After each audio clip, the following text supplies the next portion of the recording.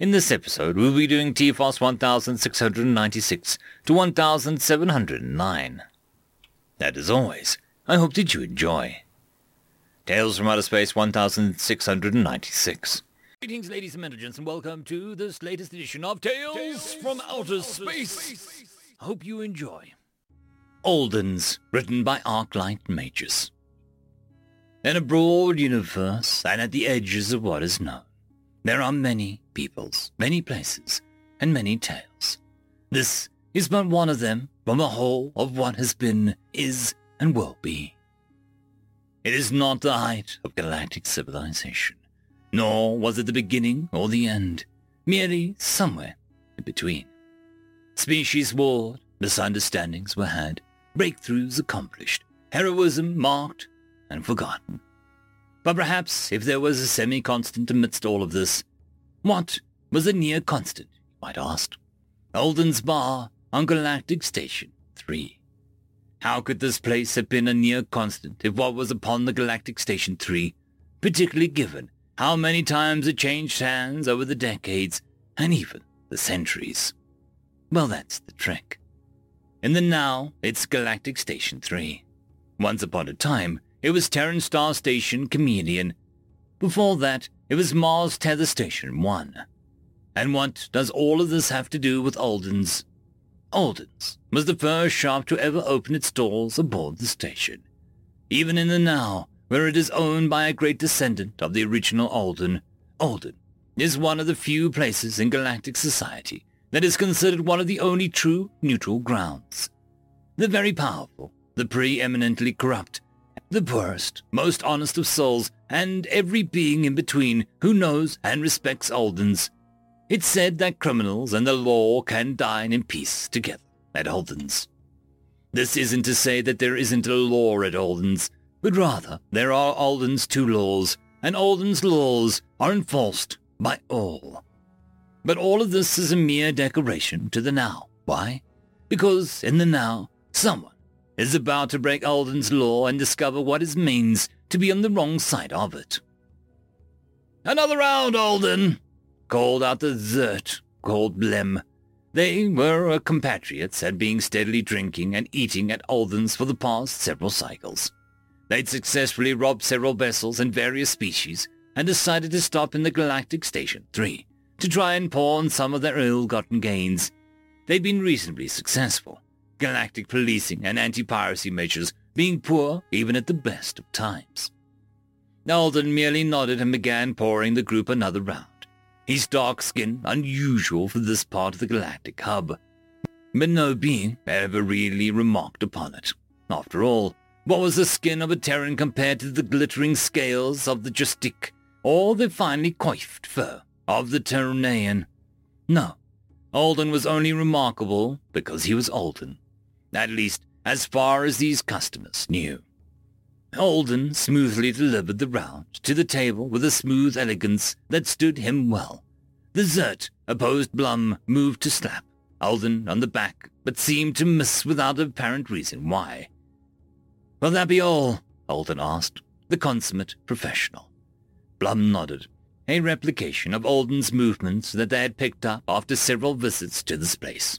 Alden quickly withdrew and began attending to other patrons at the bar. Blum looked around at the bar and contemplated the other patrons. A few Terrans, probably Astro miners if they were any judge, stopped in for a quick round before they set back out into one of the nearby belts.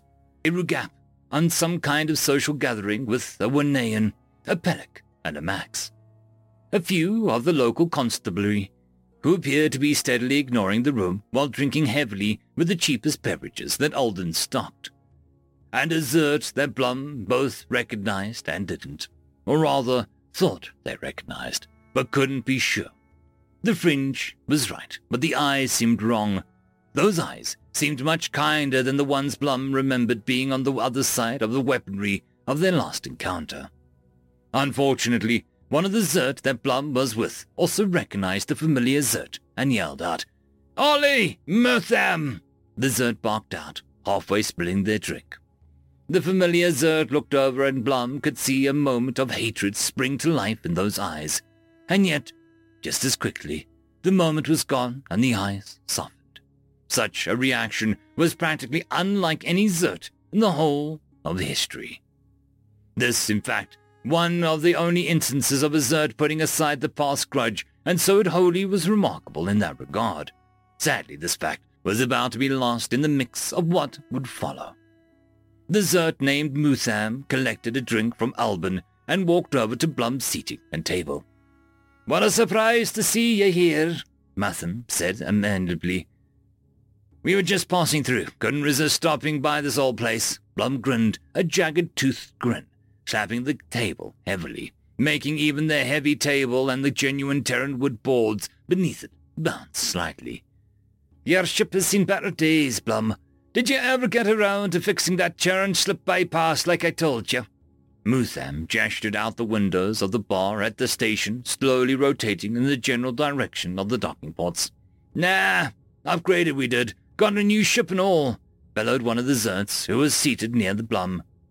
Blum reached across the table and was about to hit the Zert before slowly leaning back and lowering the appendage. "Blum, have you truly fallen this far again?" Mutham seemed to be disappointed and yet condescending. Blum could feel the fringe flare involuntarily at that. I just had a few setbacks. At least this way I'm not stuck behind a desk, or worse, back in Zertia," they said curtly. Given that this was an age-lacking universal translation, practically live, at least for the most common folk, the rest of the bar could seem to sense the tension, and so was watching as something happening, if only for a moment.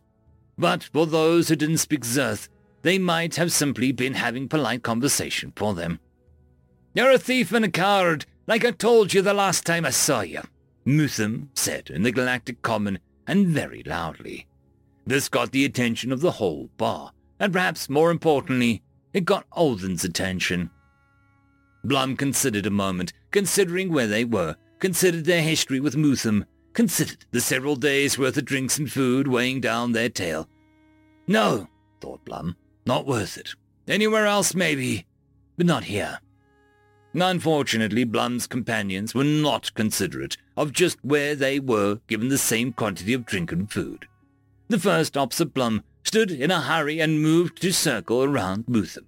Mutham, for their part, looked shocked. The second stood, knocking over the heavy table with ease and spilling the accumulated empty food and drink containers to the floor. By this point, all 2 seconds of it, the rest of the bar had gone silent. "We should take your fringe for taking to the captain like that," the second said in Zerth, wavering somewhat unsteadily. "Tipka, sit back down," commanded Blum, who was genuinely starting to worry about what was about to happen. "No, Captain, this one here needs a lesson in respect." Tipka, an exceptionally heavy Zert with the best of times, took 2 thumping steps forward, barely kicking aside 2 of the drink containers and crushing 1 of the food containers beneath their foot. "Up! We're in Alden's!" came the halfway cry from Blum, who seemed almost frightened, but remained seated. "Good! No law to stop us!" Tipka lunged and grabbed Mutham by the crown. The first Zert had circled behind, grabbed Mutham's tail, as if to try and stretch the offended Zert between them. They didn't make a move any further than that, at least not voluntarily. It seemed to be only a moment, and yet somehow they both yelped and released Mutham, who dropped to the floor. Both seemed intent on nursing their hands as they tried to figure out what just happened. Alden was standing there with a big hunk of the genuine Terran wood in his hand. "I believe it is time you paid your tab," Alden said in a calm, almost gentile accented common. "Huh?"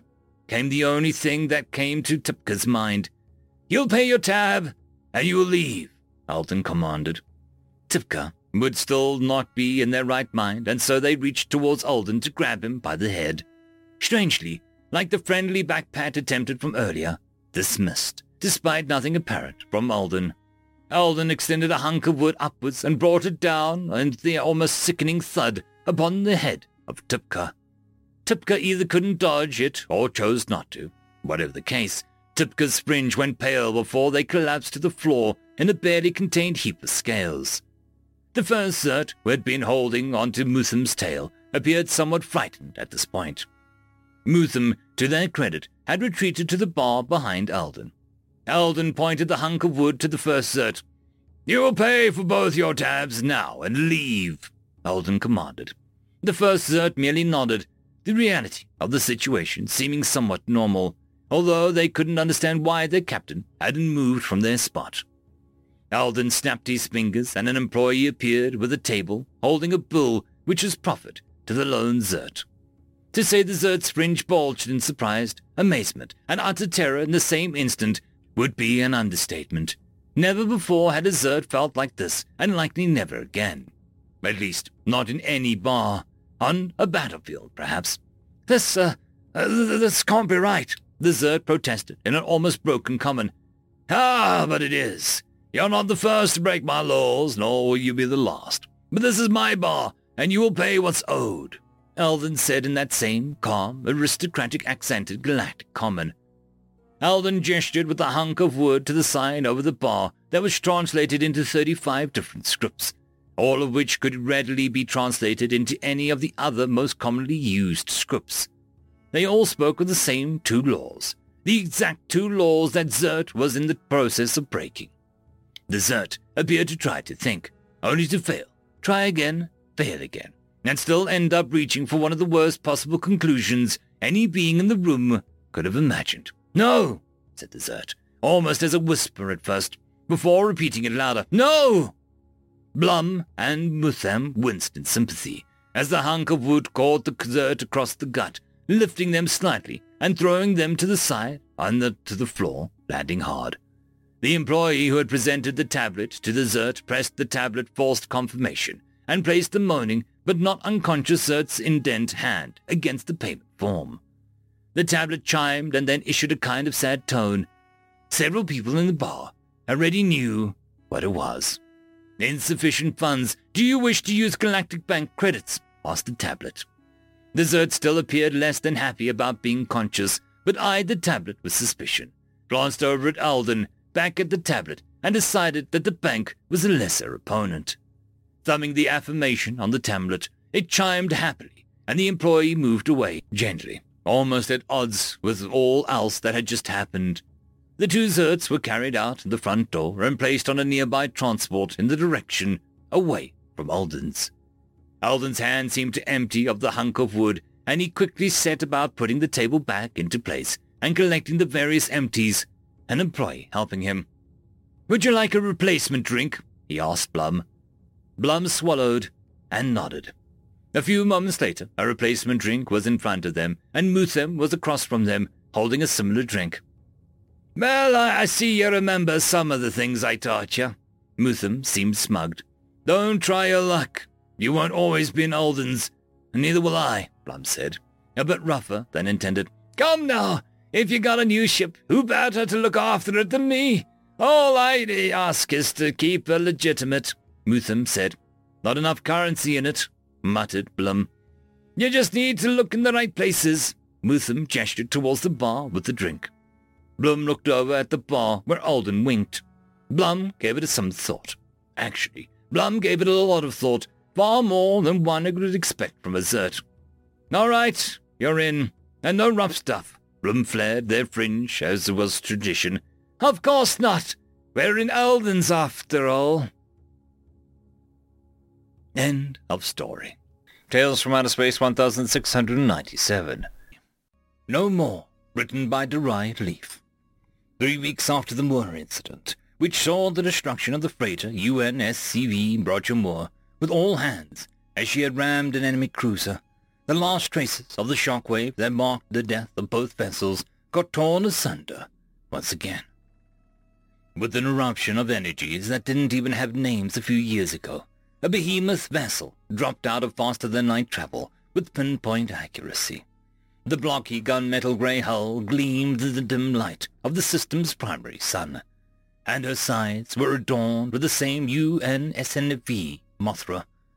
She was a vanguard of a small armada of equally utilitarian-looking vessels of many shapes and sizes that emerged from the FTL in flashes and eruptions of energy all around the behemoth vessel. The Mothra wasn't the largest ship in the fleet, as several larger vessels took up defensive postures around her. But she was amongst the more imposing ones. Smaller vessels flitted around like hunting dogs around their masters' heels, every bit of their posture showing their eagerness for action. Each of the 36 ships made small corrections to their positioning relative to each other as they turned their bows to face the planet orbiting the distant star. All along the hulls of the vessels, sensor pods and weapon placements made lazy sweeps of the surrounding space, and none of the vessels made even a token attempt to hide their presence. On the contrary, the engines put out their sensors and targeting systems shot out like a beacon, challenging the local occupation fleet to come and face the submerging fleet. No formal declaration of war had been made, yet. That was about to change. On the bridge of the Mothra, a door slid open with a sound that most people didn't even remember why it was added to the sliding doors. Some said that it was an ancient tradition, yet others claimed that it was a practical joke that became a tradition. Either way, the door's distinctive sound heralded the arrival of a clearly inhuman figure.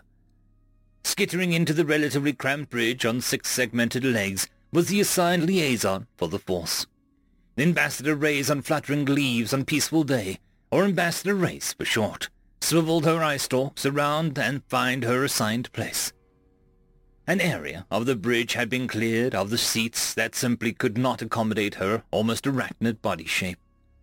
Her other eye stalk turned backwards as one of the human crew members made a sound that the ambassador had been told entailed adoration and pleasure. "Oh, look at that! That is so cute!" The human that had spoken had blushed as both of his ambassador's eye stalks focused their gaze in form. Sorry, I apologize. I could not, I mean... The human crew member flushed with a display that the ambassador was briefed on as being awkward and shameful. Ambassador Ray stepped over to her destination and then chittered into a translator even as one of her manipulator limbs reached back to adjust a small brood of hatchlings that clung to her carapace. "No apologies needed. I am well aware of the response humans have to our younglings." Her carapace changed color to a soothing color as she continued to her gaze moving away from the crew member to scan across the bridge. These humans still surprised her. Their shapes were so alien to her, but then again, she looked just as alien to them. One of the humans she had once met told her that she looked like a giant spider wearing a crab suit, and was intrigued that she had to look up the referenced Earth animals. Convergent evolution was really something. Earth was what the cradle of humanity, and also gave rise to the animals that looked strikingly familiar to her kind. It was in part due to these mysterious comparisons and familiarity they brought that humanity and her race had fostered such a warm bond so quickly. Although she had heard there was a small set of humans that had a near-visceral fear response to her kind, she personally hadn't met any of these so-called arachnophobes yet. Her hatchlings that clung to her back carapace fussed and chirped for nourishment, and with a little self-conscious scan of her surroundings, she relaxed an organ that would fill the small reservoir with nutrient fluid for her hatchlings to feed upon. Her manipulator arms were on reflex adjusting the cloth drape that covered her rear carapace to seclude her brood from prying eyes. The ambassador's attention got drawn away from her brood as the commander of the vessel strode onto the bridge. A human guard bellowed out a call for attention that had the members of the crew not currently tapping away at their consoles turn to salute the imposing female commander as she arrived. Her hand returned the salute and then waved dismissively as she spoke. "As you were, status report, please," the commander asked as she walked over to the large center console that detailed the fleet's composition, an aide joining her with a smaller datapad and speaking up in an almost casual tones. "Deacceleration completed on schedule and we're on target. An acceptable drift and green across the fleet, ma'am. System garrison is on scopes and the bears are responding. We count approximately 50 ships in the standard formation clawing their way out of the gravity well towards us, ma'am." The aide grinned, which made the scars on his face deform as he continued. "Our pickets beyond that target system are reporting movements of the ships as well, so we estimate another 24 ships factoring in. No ETA on them yet. but the Teddy garrison will be in effective range in about 20 minutes, ma'am. The commander nodded, and then rubbed her hands together. All right. So we have a little time to burn. Status on Task Force Newton. Newton is on station and deploying as planned, ma'am, Captain Raymond added. And I quote, locked and cocked and ready to rock, ma'am. The grizzled aide could not hide his mirth at getting to relay that message, and the ambassador noticed little smiles and straightening spines all around the bridge crew. Good, good. All the pieces are set, almost time for our glorious first act. The commander turned her head towards the ambassador and inclined her head in a show of respect. Ambassador Reyes, is everything in order on your end? Reyes dipped the front of her body downwards in a mimicry of a human body language, as it was rather hard to nod if one didn't have a separate head to do so. No errant waves in my path, ma'am. All is fine. With a smile still curling her lips, the human commander raised herself up to a full imposing height and walked over to the main communications display. The technicians who there were only needed a glance from the warrior woman to open a channel to the whole system. Every crew member visibly sat straighter and almost held their breath. History was about to be made. Humanity had enjoyed an era of peace, but after today, that peace would be no more. As the communications channel was opened, the growling voice of the local garrison leadership sounded out. The emotionless translation followed a half-second after the growls and ramblings. Human vassal, you are in violation of our claimed borders. You have... The translator hiccuped at this point, and the commander's side glanced towards the communication tech that just shrugged and looked at the ambassador Reyes in return. Reyes, on her part, just spoke up with a, about 3 up your minutes, in a low voice to which the commander nodded and focused her attention on the incoming message. To change your course and spool up your drives, or you will be fired upon. The commander took a deep breath as the garrison's message repeated itself and then muttered a showtime under her breath before raising her voice. This is Commander of the UN Task Force 12. To anyone on this channel, we are here to deliver a message.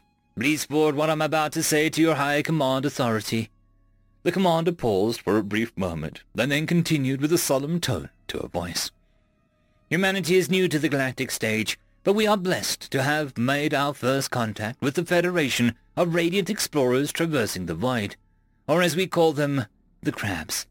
We have traded with them for half a generation now, and they are our closest friends. On behalf of the United Nations of Sol, the Alpha Centauri Commonwealth, and the myriad independent systems of the Outer Rim Alliance, I now bring you a message.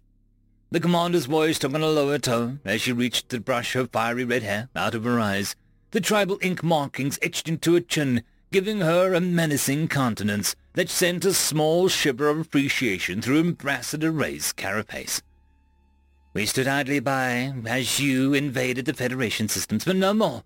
You burned their cities and enslaved their people, but no more. We are ashamed and have a debt to repay to our allies. We are peaceful by choice, but due to your actions, no more.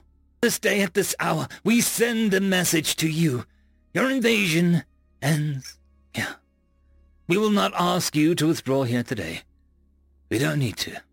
The commander's lips curled into a near-predatory grin as the local garrison leader actually had the audacity to interrupt his speech. The growls sounded angered and upset as they bellowed out, Who are you to make these challenges? We will burn your ship from the void and cast you into the nether that you spawned from. The commander barked out a small laugh and raised her voice into the bellow that rivaled that of the alien bear on the other end of the link. Who am I? I will tell you. I have been chosen to speak for all of humanity. My name, Admiral Amatola Mauga Santiago O'Malley. You killed our friends. Prepare to die. The last word was spoken with a deadly calm finality. Without prompting, the tech closed the channel, cutting off the enraged and confused bellows of the garrison leader. Admiral O'Malley turned on their heels and nodded to her first officer. The XO in turn tapped on his console and spoke up while the rest of the bridge crew sprung into action like a well-oiled machine. Mothra to fleet, weapons free. I repeat, designate all hostiles and weapons free. Space around the human fleet tore and twisted as weapons lanced out. Laser, plasma, and a good old-fashioned metal slugs shot out to roar their displeasure at the garrison's fleet that was still clawing their way into range. Shields flared on an imposing hulls of the invaders' ships, and in places the mighty armor of the vessels glowed and buckled as human ingenuity and weapon design struck home. Few ships slowed and veered off as damage was sustained to their drives and navigation, but most simply bulled their way through the barrage from the human interlopers. The bear-like crews of the invader ships roared their challengers as their own weapons started to return fire, and the battle was joined in earnest. Two fleets holding position near each other and slinging death back and forth. This was a battle the bears knew. They had always fought this way, and their superior weapons and armor had always carried the day against the Federation fleets. As their weapons' fire struck home, several of the human vessels drifted out of formation, their armor rent and torn asunder.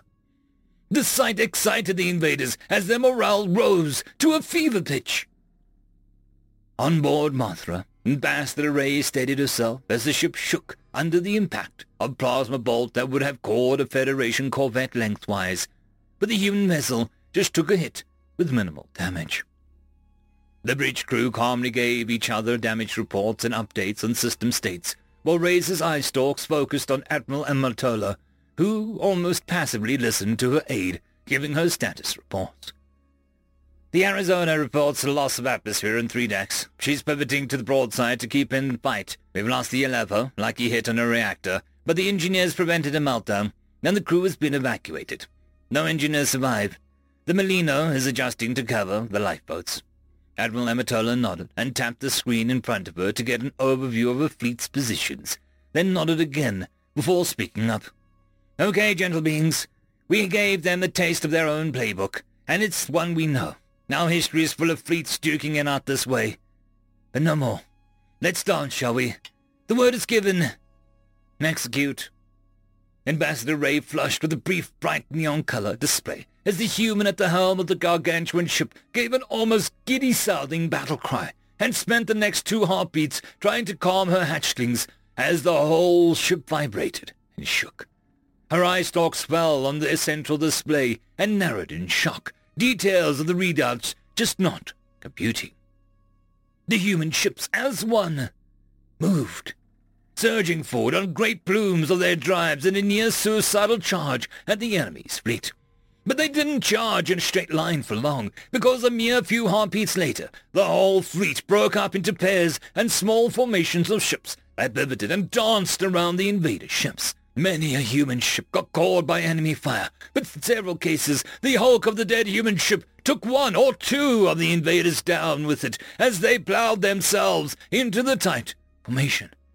Other ships evaded fire and just unloaded their weapons at near point-blank ranges into the invader cruisers and battleships, overloading the mighty shields and armor with a sheer volume of fire and fury.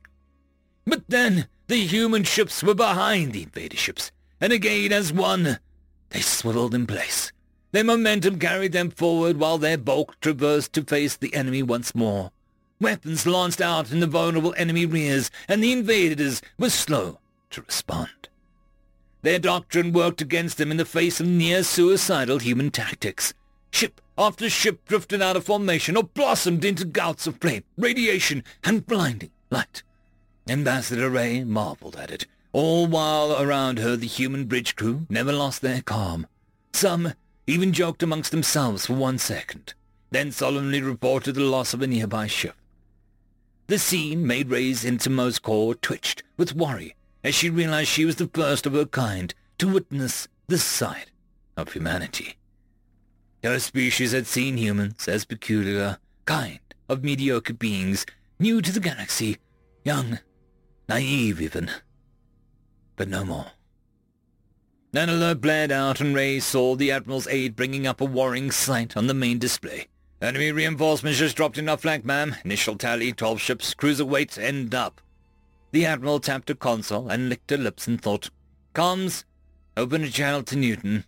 Channel open, ma'am. Mothra to Newton. We have some party crashers on our flank. See them? The Admiral's voice made Ray swivel the eye stalks around in confusion.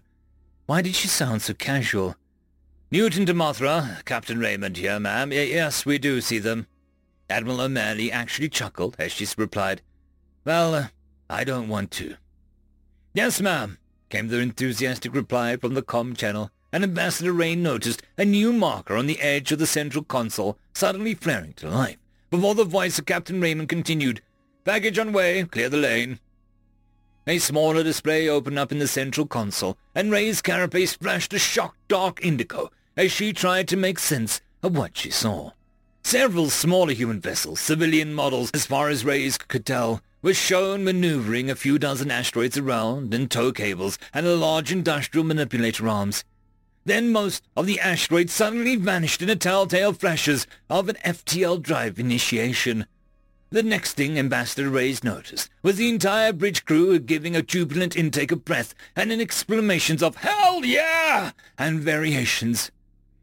On the main display, 12 reinforced invader ships blossomed into small novas of expanding plasma and fury, and the ambassador just stared in mute shock and disbelief at the spectacle. The grizzled admiral's aide spoke up of his own accord as he glanced at the awestruck ambassador. We fitted some small FTL drives to the few rocks. Makes for a nice surprise, don't you agree? Once the bears learn how to fight on the move, that trick will stop working. But for now, it works. Another voice broke through Razor's shock as she shook her body to clear her mind. No more enemies in system or on scopes. The other fleet elements have been vectoring in. Changed course when the flanking force went dark. Bears are in full retreat and their planetary forces are signaling their surrender. The Admiral turned towards Ambassador and bowed before her. Accept our apologies for not doing this sooner, ma'am. We humans have been negligent in our alliance. But no more. We are in this fight now, and we will not rest until the invasion of your systems and territories is repulsed. We are passive no longer. And thus, humanity's first true interstellar war began. The coming months and years would see victories, defeats, triumphs, and tragedies. But one thing prevailed. Before the war, all the species that knew of the human thought of them as the naive newcomers, upstarts with quirky technology and ingrained insanity for exploration and progress. Harmless, hairless bipeds with mediocre technology and illusions of grandeur beyond their station. But as the war dragged on, more and more of the human mindset got revealed.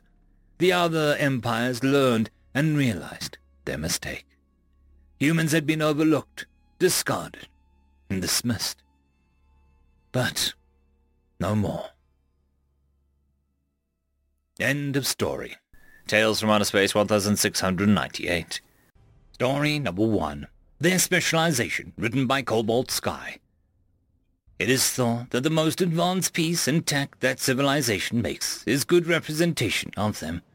And for the 3 major races in the Galactic Confederation, that technology was a specialized version of an FTL drive, starting with the sharp-minded Nivlins, who themselves were a cliff-dwelling species that by galactic standards are small, around 50% smaller than average, and thus much of their technology represents that. When the Nivlins reached prominence in the stars and developed an FTL drive, they optimized for size. Compared to the other 2 dominant species, it is almost a fourth the size without any loss of power. This allows ships equipped with their drive to be smaller, or more likely repurposed to leftover room for some things like cargo or luxury cabins. Then there are the Zarok, who have a home world with lots of space, but very little in the way of useful resources. There are many barren graven fields of little more than limestone and harsh mountains on their home. Thus, they needed to make every ounce of iron and other elements count. This almost zealot-like efficiency is proudly on display in their FTL. The Zarok drive can travel the same distance as others, but with about 2/3 the fuel.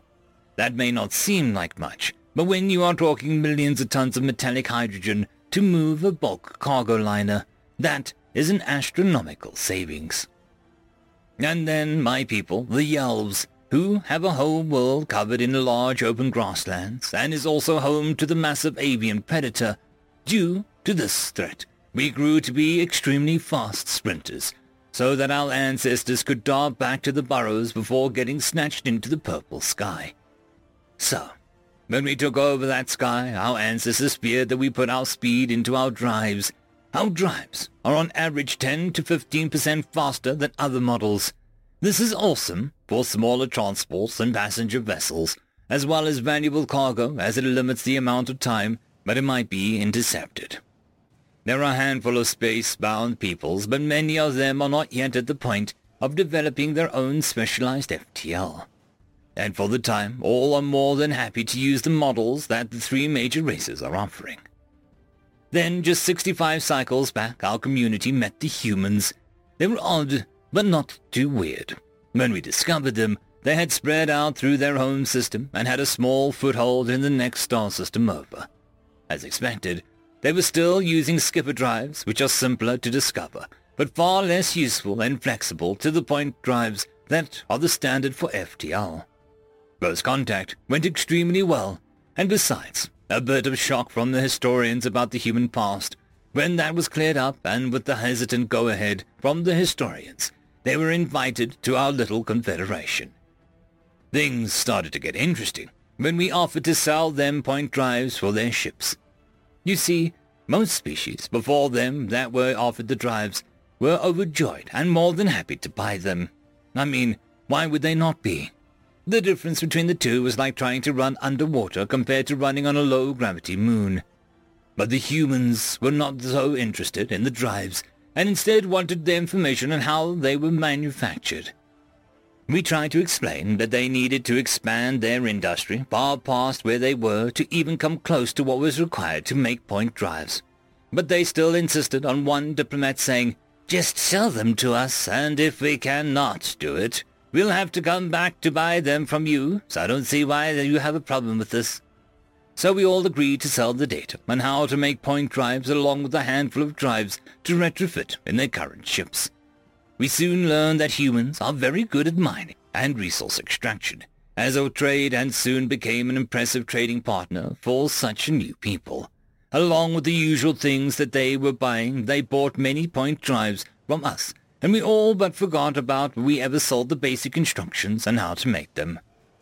Then the truly unexpected happened. The human diplomat invited some of the other species to see the newest breakthrough. I was no engineer, but even I could see that it was an abomination of a point drive. But it worked. It was almost 1/3 bigger than the standard drive, and as some engineers we brought pointed out, was 4% slower and 5% less fuel efficient than average.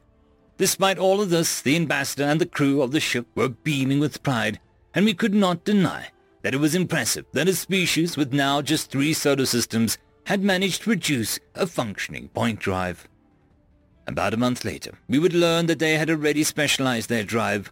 When the first reports started coming in from our traders working with humans, we did not take a single word as more than shock trader trying to get through the shock of a narrow escape. These reports were all pertaining to pirate attacks and how, when the pirates targeted, then got a good hit on the human drives to disable them was a common practice for pirates. They were still able to jump away. No one on the council thought that this was true. But as we asked the ambassador, and he said, "Yes, that's all true. Give me a couple days and I can show you." True to his word, a couple of days later, a smoking trade ship docked with a station that served as a Confederation meeting place. We then were invited on board this obviously damaged ship. The captain introduced themselves and explained that they just got away from a group of pirates and headed there as the ambassador's request. When we got to the engine room, I think one of the Zarek engineers who was accompanying me nearly passed out. To our left was what was obviously a hull breach patched with void foam. In front of us was one of the human-built FTL drives with a massive hole in the side. The captain introduced us to the head engineer, who elaborated that they had got hit with a railgun and the slug was still in the FTL drive. True to her word, you could still see the glowing lump of slag and the projectile in the hole. The engineer also went on to tell us that they were submitting a complaint with the drive's manufacturer, as they lost 40% efficiency after the strike, but the manufacturer said that they would lose only 30%. What kind of insanity is that? Their biggest problem is 10% less efficiency. Man, they still had a smoking hole in the side of their FTL drive. End of story. Story number 2. The safest mode of galactic travel. Written by Dynama R. The MC walks from backstage. Applause. Welcome, welcome. Tonight I want to tell you about the latest, newest, and safest way to travel in the galaxy. Applause. Now, as you know, space is a very dangerous place. So vast and cold, standard ships could not generate enough heat to stay warm. Up to 30% of travelers would succumb to the freezing temperatures. That all changed when we found the humans. Applause. Because of energy required to leave the planet, all life that has been encountered in space has been small. The humans are huge. We will not discuss the crazy things that they do to get off their planet. Laughter. Because of their ships have to be huge, and as such they have to have large engines that generate lots of heat. Since they took over the space travel in the galaxy, there have been no deaths from freezing, but space is still a dangerous place. Micrometeorites, spontaneous black holes, solar bursts, and cosmic strings, just to name a few. The MC takes a drink of liquid, allowing the last remark to sink in and increase the attention the audience will give his next words. But we now introduce you to the safest way to travel.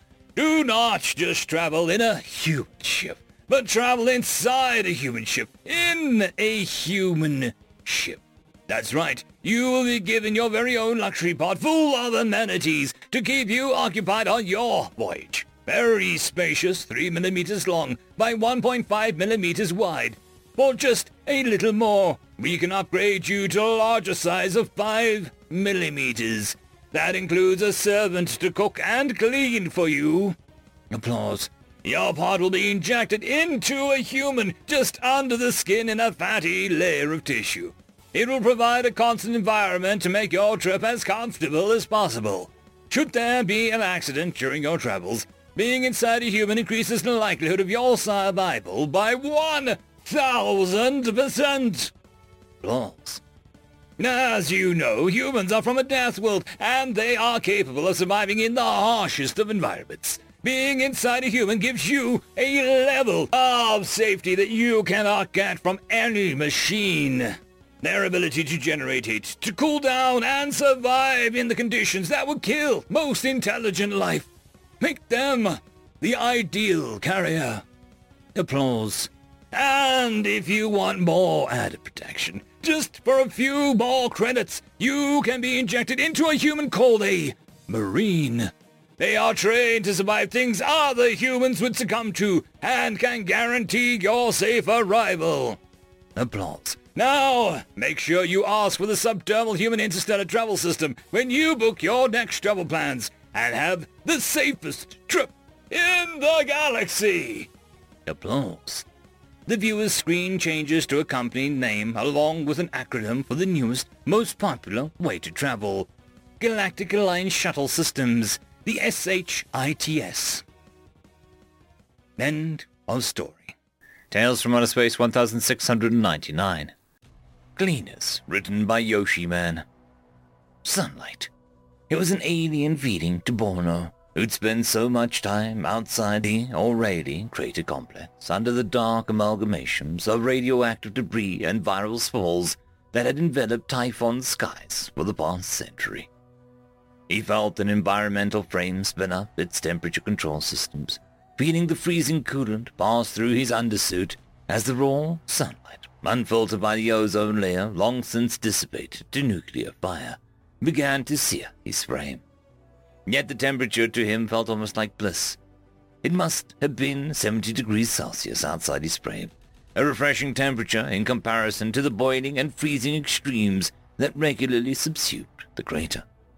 Yet he couldn't waste time bathing in the sun. He still had so much to do before he was meant to leave. As he hurried down the path as best he could in his clunky frame, he noticed a group of humans around the hillside drone port, preparing to unload one of the larger armored cargo drones that had just arrived from orbit. He saw one of the humans rigged in a larger frame, more akin to an exoskeleton, grab a power washer. They then proceeded to wipe down the drone, ridding it of any residual radioactive fallout the drone may have caught during its re-entry. They were well equipped in similar environmental gear that Bruno wore, yet adorned with the recognizable symbol of their organization, a dark green circle with a tree emanating in the center. Gaia's Directive. That's what the name he'd been plastered around their facilities and gear. They had no clue what it actually meant, yet they never seemed to acknowledge the name, using it only on official documents and reports. Instead, they referred to themselves by another name. Cleaners. "Excuse me, I'm looking for Rosa Fornetta. Any of you guys seen her?" he called out to the band of humans on his frame speaker. "Oh, she's a bit down from the hillside," one of the humans called out, equipped in a bulky matte white environmental frame. It pointed at a recently installed drone hangar further down the hill, where a group of humans seemed to be in the middle of a discussion near several large hexapedal automatons. "She's just talking to the techs about getting her echobots to scrounge up the fallout around here. They should be finishing up now." "Thank you," Bono called out to the human, waving a goodbye as he started to walk down the metal stairs that had only recently been installed against the hard basalt stone that made up the crater. He took another glance at the small patch of sunshine, where the light grey haze of the upper atmosphere could be seen. Yet, as he gazed at the rapturous sight above, he also made out a few faint shining silhouettes. At first, he thought that it was just graphite particles in the air, sparkling against the sun's rays. Yet, as he magnified his visor at the phenomenon, he suddenly realized what he was seeing. There were hundreds of them, if not thousands, coursing in the chaotic stream above Typhon's atmosphere. It suddenly connected with him. They were terraforming satellites, massive kilometer-sized instruments dedicated to reversing the decay of Typhon's once habitable atmosphere. Instruments must have led to the small patch of sunlight on this dead world. And it hasn't even been a year yet, Bono thought. 20 years at the complex, and the best he'd done as director was stem the radioactive pollutants gushing from the ancient crumbling reactors and find the remaining seed pods on Typhon's extinct flora and fauna. And here the humans were, showing him up, accomplishing something he hadn't done in only a year. Not that he minded it. They were truly mad for trying to tame Typhon. The fact that they were doing it charge-free made Bono a bit suspicious. But it seemed those in office didn't care, probably more interested in securing the next election than paying attention to extra solar security. It didn't change the fact that the humans were starting to make serious developments. Just a kilometer beyond him stood a near-complete skeleton for a terraforming plant. It was an ugly thing to look at, made out of prefabricated paneling, 3D printed scaffolding, and copious amounts of ferrocrete, with numerous bulking wires and tubing lining its superstructure. Its contents made up with its hideous nature. 4 gigawatts worth of molten salt reactors, monstrosities in their own right, set to power the nascent rings of the air scrubbers around the crater, dedicated to pulling in radioactive debris and pumping it back into the plant, where the air would be purified, then transformed into ozone, which would then be discharged high into the stratosphere. It was meant to be the first step towards heating Typhon back to its once pristine state, though by itself it wouldn't have any impact on heating the planet. That's why the humans were planning to build thousands of terraforming plants across the planet, and they had just set up a baseline capability to start mass-producing these engineering monstrosities. "Hello!" Bono yelled out to the group, pacing down the shoddy concrete path leading to the hangar. Is there a Rosa Fornetta here?" "That would be me," one of the bulky figures responded, being noticeably smaller than both him and the surrounding humans. This figure seemed to be at the top of the command chain, with a frame expressing her rank of director, like himself. Bono finished walking down the hillside paving and made his way towards the humans. "Apologies for the interruption, but my frame's radio system broke down when I was coming back from the seed vault in Kilnu. I just need to have a quick word with you." "No, it's fine. I was just finishing here anyway," the lead human responded, calmly signaling the other humans away. "All right, well, Rosa, can I call you that? Feel free. No need for formalities here." Her voice suddenly became crisp as he heard his frame notify him of an audio connection between the two frames. "Well, first of all, here's the data drive in question," Borno began, handing over the old drive strapped onto his side. "We were able to scrounge it up alongside the last batch of samples from the vault. It has all the old climatology models and data from Typhon's healthier days. There's around 100 or so report outlining the planetary carbon cycle, point of key ecological focus, atmospheric weather phenomena, and more. Everything you guys might need in trying to tame Typhon." "Wait, Director Borno, if I remember," she pondered, taking the data drive and magnetically locking it to her frame's thigh. He quickly realized that the humans had no way of really knowing who they were talking to, as his crew didn't have any official insignia to determine rank or status. Borno chuckled as the rather small human gave him an inquisitive gaze, her pale facial features made clear through the transparent visor that she wore. "That's me. No, the director title won't be there much longer." "Oh, before I forget here," Borno continued, searching in one of the frame's protective pockets before he fetched out a small USB stick. "You're going to want to relay that to your guys' robots. One of your IT guys told me to give it to you, seeing how you're the only one with full administrative clearance. Supposedly, it's meant to allow them to detect viral spore growth and stuff, reducing both the risk of viral exposure and something like that." "Oh, thank you," she said, immediately plugging in the USB's contents into her frame before any radioactive elements could affect its stored information. "Still, why the demotion?" "It's no demotion," he said, smiling upon seeing the concerned demeanor of the human, though not sure if she could see him through the worn-out visor. "Set to leave in just a few days, apparently to supervise a para-terraforming job on one of the dwarf planets." Rosa peeked her head. "Leaving so soon?" she puzzlingly asked. "We haven't even gotten started on the real work yet." Of course, this wasn't real work to them. As if setting up a colony-sized industrial base on a hellish rock like Typhon in only a year wasn't some sort of phenomenal accomplishment. That wasn't even mentioning everything that they'd done in orbit. He'd seen the images, entire fleets worth of orbital constructions assembling vast orbital shades and terraforming satellites. All of this in a year, and the humans had been planning this project to take centuries. Just the thought of it gave Borno a warm feeling inside. Perhaps life might return to this planet one day. "It's not just me," he replied, backtracking from his thoughts. "The entire site is being transferred to you guys as per the agreement, meaning that my crew is going to be dissolved, taking us and our own lonesome ways across the system." He felt his frame slowly start to warm up, pulling out a coolant while having the internal radiator start warming his undersuit.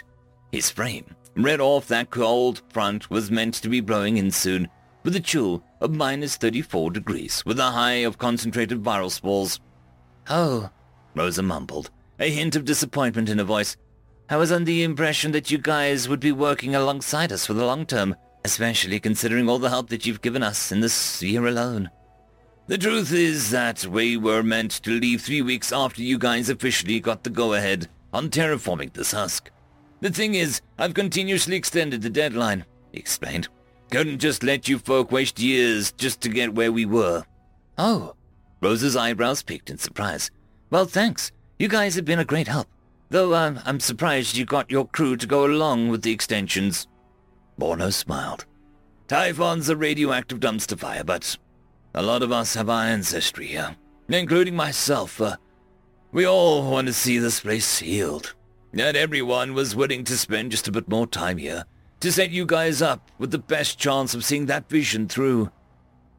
"So, you were born here?" "Oh, souls no," he started, turning his view away from Rosa's frame to gaze at the scorched wasteland beyond the complex. "I was born in a makeshift orbital a few years after Typhon's demise. An orbital manufacturing platform turned refugee center. Parents were one of the lucky few that were able to catch the lost shuttles out before things escalated to thermonuclear war. As a kid, They would always tell me stories about Typhon. The stuff of fantasy and history. Stories about the great sky bison that once roamed across the sky, or the tales of the first explorers on Typhon and their magical discoveries. Sometimes I would spend hours looking at Typhon, either through external cameras or old-school glass windows, dreaming about the stories my parents had told me and thinking, what if we could go back? So is everyone else like you, wanting to stay in their ancestral homeland? Rosa questioned. Ancestral homeland. The wording had his eyes roam across the barren rock and soil, looking at the various old electrical pylons, roads, and buildings whose remains still stood strong, even under the century-long siege by the harsh elements, remnants of a world long since passed to nuclear fire. Well, kind of. Most people are like me, having some sort of inclination towards Typhon, Burno said with a hint of pride. Makes sense when you think about it. For every year a person stays on Typhon, it's said that they lose 4 years of their life. Is it true? Maybe. Typhon has racked up quite the reputation over the years. Even then, it is rumored like that which led people to never accept a posting on Typhon. Except people like me. It's just when you know what this planet was once like, because, well, I can't really explain it in words, but you just find yourself naturally attracted to her. Rosa gave a nodding gesture. I feel you. Always odd people like us who take on these tasks. I wouldn't say odd people, he chuckled. More like people who long for the past. Well, you should try and stick around just a little while longer. We're having a party at the terraforming plant at the end of the week, popping open the bottles for a year's worth of work well done. It would be a damn shame if you guys weren't present. The help you guys have given us has easily shaved decades in planning and research alone. Burno felt a slight burn in his heart, knowing that he would be leaving Typhon, his work, and all the people he'd come to call friends. I'd love to do that, really, he said chuckling. The only issue is that if I delay our move one more time, I might actually get fired this time. For real. Why not join us then? She bluntly suggested, her blue eyes giving him a genuine look. You mean join you guys, like your organization? Yes. It's obvious that you and your crew are dedicated to Typhon. The fact that you've been putting off a transfer for a year now already shows that. Plus, you didn't seem so enthusiastic about the para-terraforming gig. So, why not join us? Well, out of everything he had expected or for today, a job offer was not one of them. It wasn't to say that he wasn't interested in the human's proposal. He made a hefty amount as a site director, especially with those juicy hazard pay bonuses. Come on, Rosa said naggingly, her frame's posture becoming more casual. It's clear that you see Typhon as your home, and wouldn't you like to see your childhood dream through? The return of this place back to its glory days. He hung his head down for a second of contemplation, trying to evaluate his own feelings towards the idea of staying on Typhon. Look, us humans have a saying. Home is where the heart is. You treat Typhon as your home because it's where your heart is tied the most to. The effort you've already put into this entire operation says enough about it. Your childhood had you immerse yourself in stories, tales of people and cultures who called Typhon their home. And through this, you became a surrogate of Typhon itself, whether you knew it or not. I mean, I never really seen myself as a person of Typhon. Then what do you think of yourself as? The question hit Burno like a hard rock. It was one of those questions that he and his crew would always subconsciously ignore, because, in their eyes, they were all kin, and kin never questioned the fundamentals of home and belonging. The orbital he'd once been born in had been decommissioned only 7 years after he was born. Otherwise, he had lived across the belt as a teenager, going from cozy little asteroid habitat to massive protoplanet-sized refinery stations. Yet, he never really thought of himself as one of them, never embraced the culture, the dialect, or even the language. In the end, he'd always drifted back to Typhon, one way or another, just like his parents. Rosa looked at him with a gaze of sympathy. You're not sure, are you? He wasn't sure if it was his visor or his body language that had made it seem so obvious to her. But the more he thought about it, the more he realized that he honestly had no clue what he really was. Let me ask you another question then. Do you really want to leave this planet? The answer was already evident to both of them, but it was clear that Rosa just wanted him to say it. No, I don't, he admitted. But, I have to leave if I want to survive any longer. It was once the cold realities of working in environments as hazardous as Typhon. Technology wasn't perfect. Sometimes it was material fatigue that got you killed. Other times it was tiny millimeter-sized scrapes and cuts that sent people to the grave. No matter how much time you put into maintaining your frame, being cautious on where you stepped, or limiting your exposure to the fallout, it was only a matter of time before the planet consumed you. No amount of iodine pills and antiviral medication would stop that. Every year, somebody would die, their bodies burned and their frames buried outside the complex, each entombed within the empty visor marking their graves. And he'd seen the same with humans. Graves slowly started to emerge outside the temporary hab complexes they had established on the other side of the crater. So what? The response felt like a mental kick in the knee. Well, that's a frank way to respond, he slowly muttered. Rosa seemed honestly surprised at how he was taken aback by the statement. What's the deal? We work in a toxic, radioactive hellscape. Death is a risk that we take with every step we take. Why are you all of a sudden scared of your own mortality? The threat of death should be no reason to stop the work that we're doing here. No, it's not that. I'm not afraid of death, he expressed with a growing strain in his throat. The fact that I've stuck it out here for 20 years should be evidence of that. It's just, I want to die having accomplished something, he finally croaked. Have my legacy be more than just a footnote. You know? He gazed out at the encroaching fog, breezing through the mountain and valleys, slowly advancing towards the outer ring of air scrubbers. 20 years of work here, and nothing has changed. The soil is still dead, the air is still poison, and the sky still lays black. There was an intermittent moment of silence between the two, as they both gazed at the fog from afar. I know progress is a fickle thing, Borna continued, but it's going to take decades before we see even the slightest sign of progress. And by that time my luck will have run out, leaving me to join my comrades in the soil below. Might as well try and get something to my legacy, to have a few geoengineering and terraforming projects imbued with my name on them, so that someday someone will look upon my work and know that I existed. When you put it like that, I can see where you're coming from, Rosa replied, a palpable sense of compassion in her voice. The task that you and I have taken upon ourselves is that of moving mountains. To measure our progress through superficial looks alone doesn't reflect the task at hand. Rather, look at the consistency of which we strive forwards in this colossal undertaking of ours. Still, I want to be remembered, have something to my name, someplace in history. You and I, we are history, written in the fabric through flesh and bone, Rosa pronounced in a stoic voice filled with a zealous determination that he hadn't expected from her. We shape this world for those who will come after us, to be a cradle for children that we will never see or hear.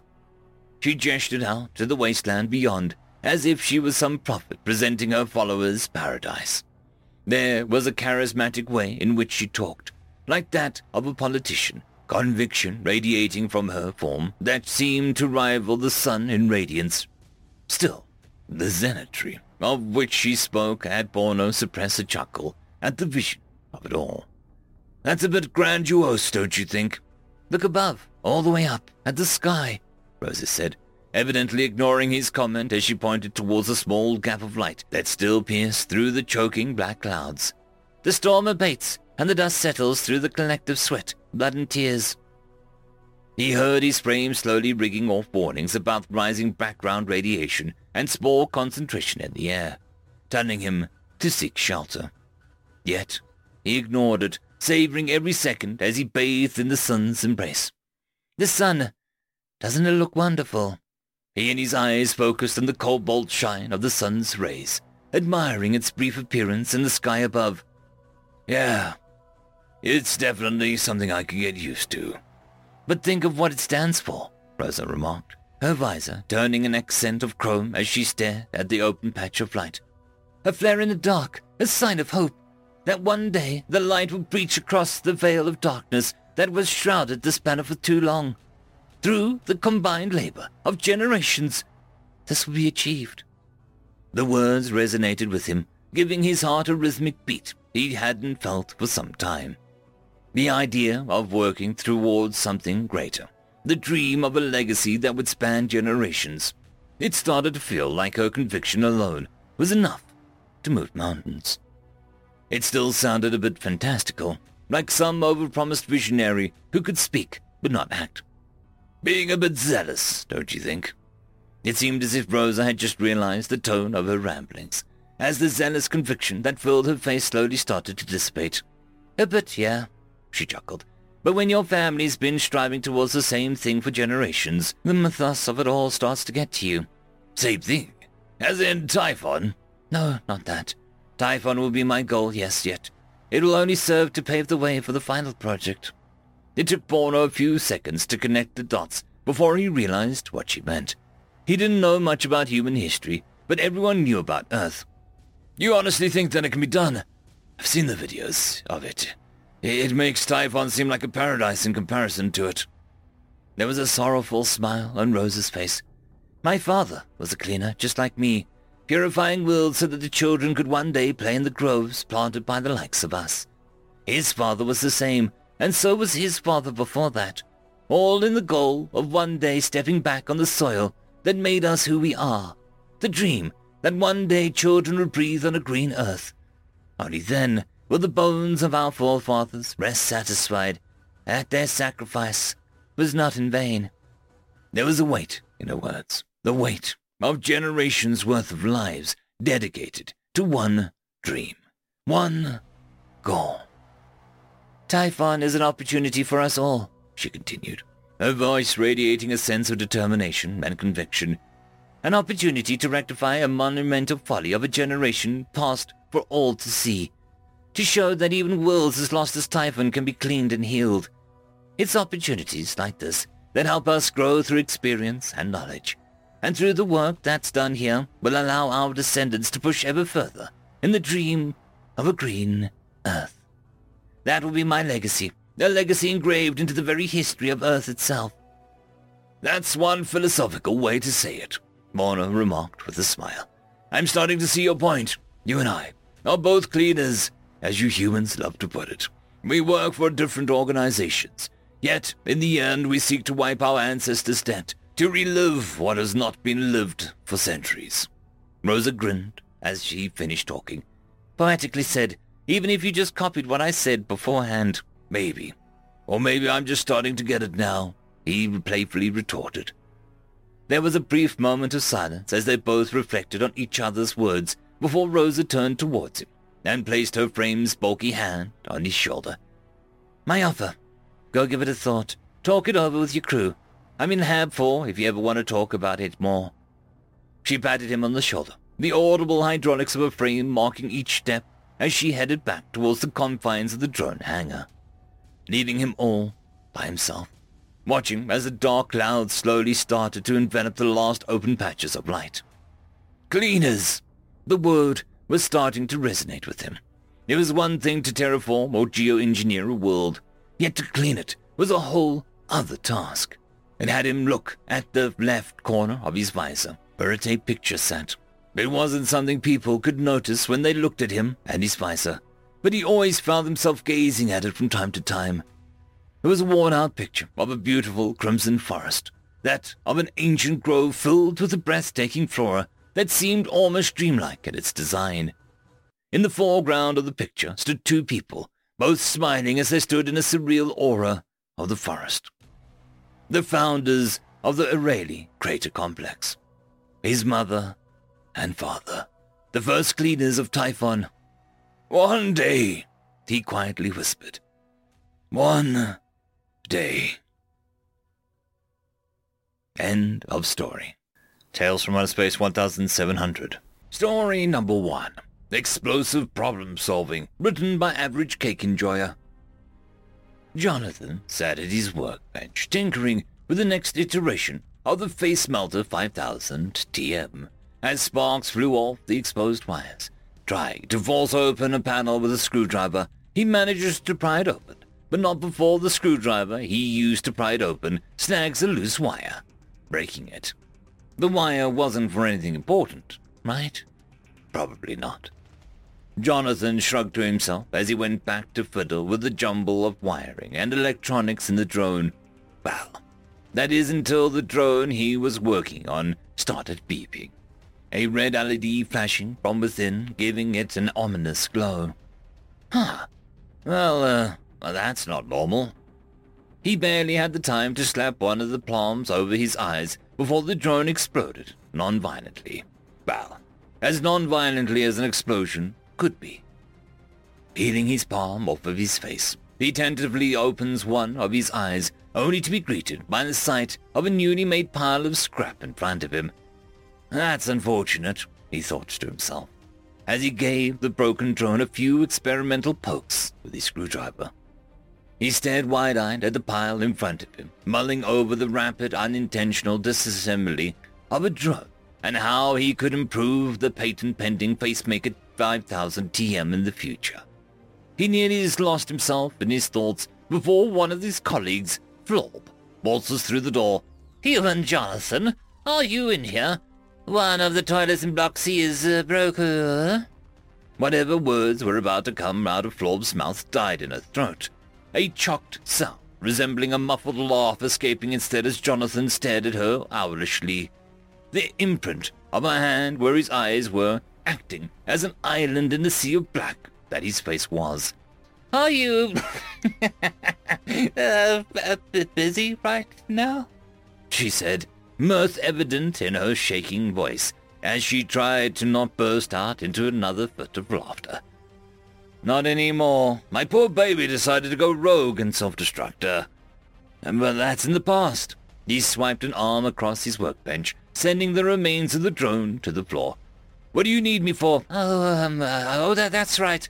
One of the toilets is blocked and the plungers aren't working, so I thought maybe you could," she asked, pointing a tentacle outside. "Oh, that's it.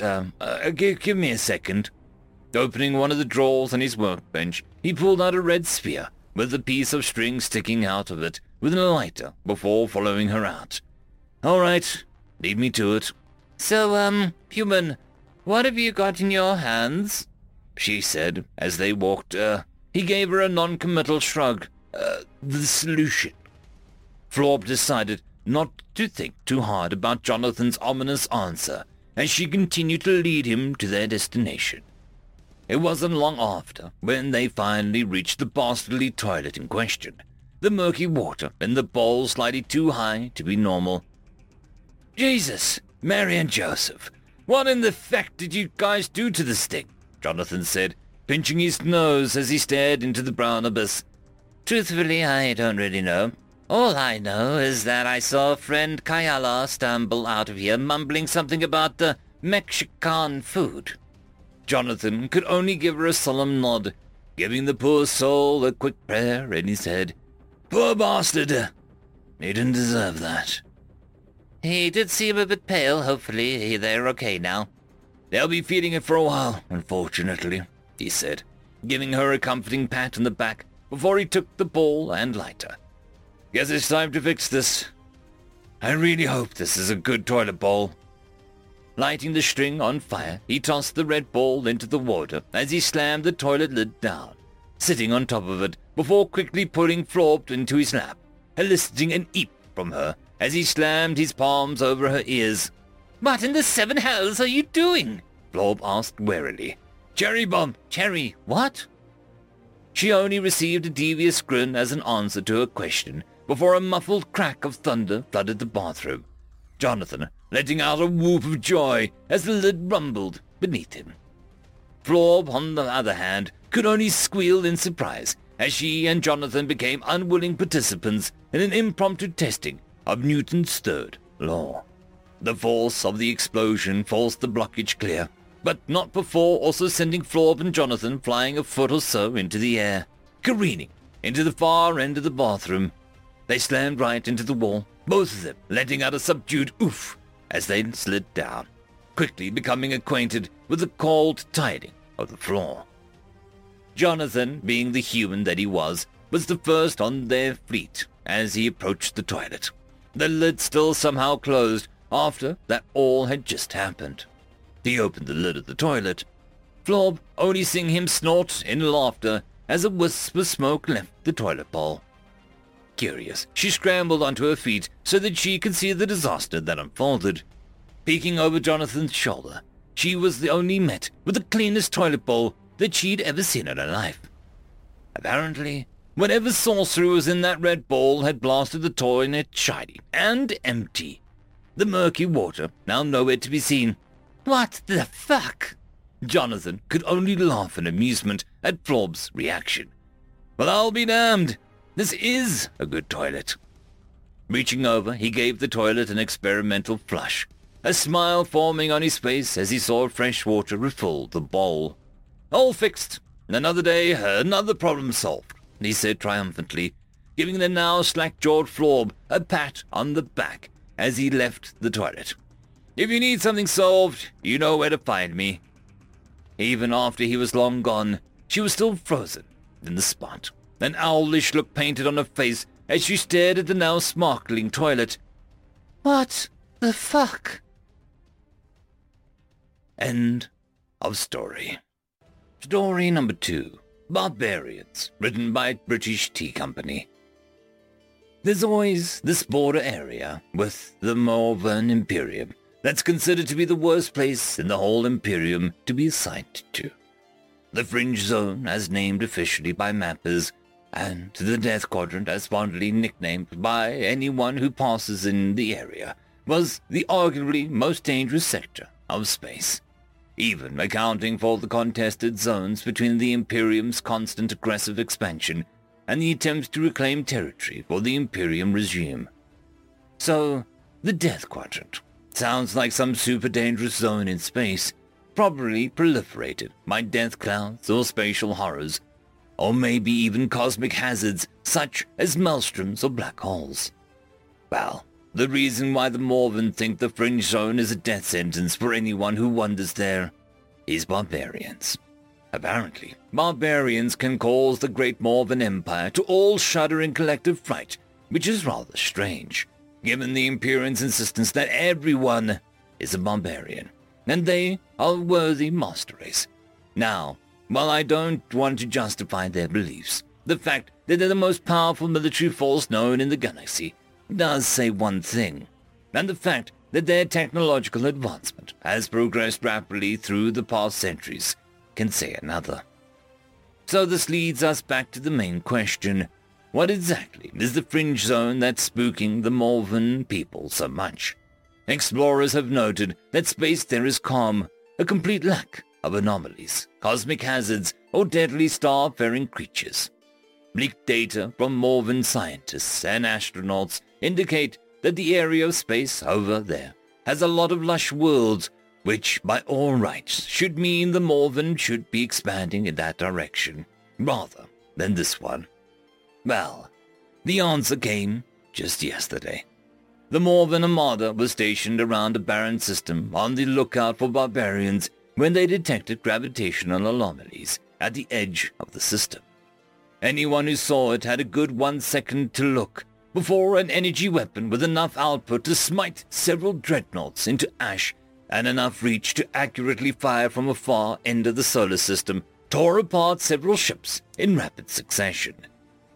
The things that the Morven feared so greatly was a mammalian species known as humans. Their new weapon, the Sun Lance, was a product of human madness, which even the Morven engineering thought impossible. The ability to tame a star and weaponize should boggle enough minds today.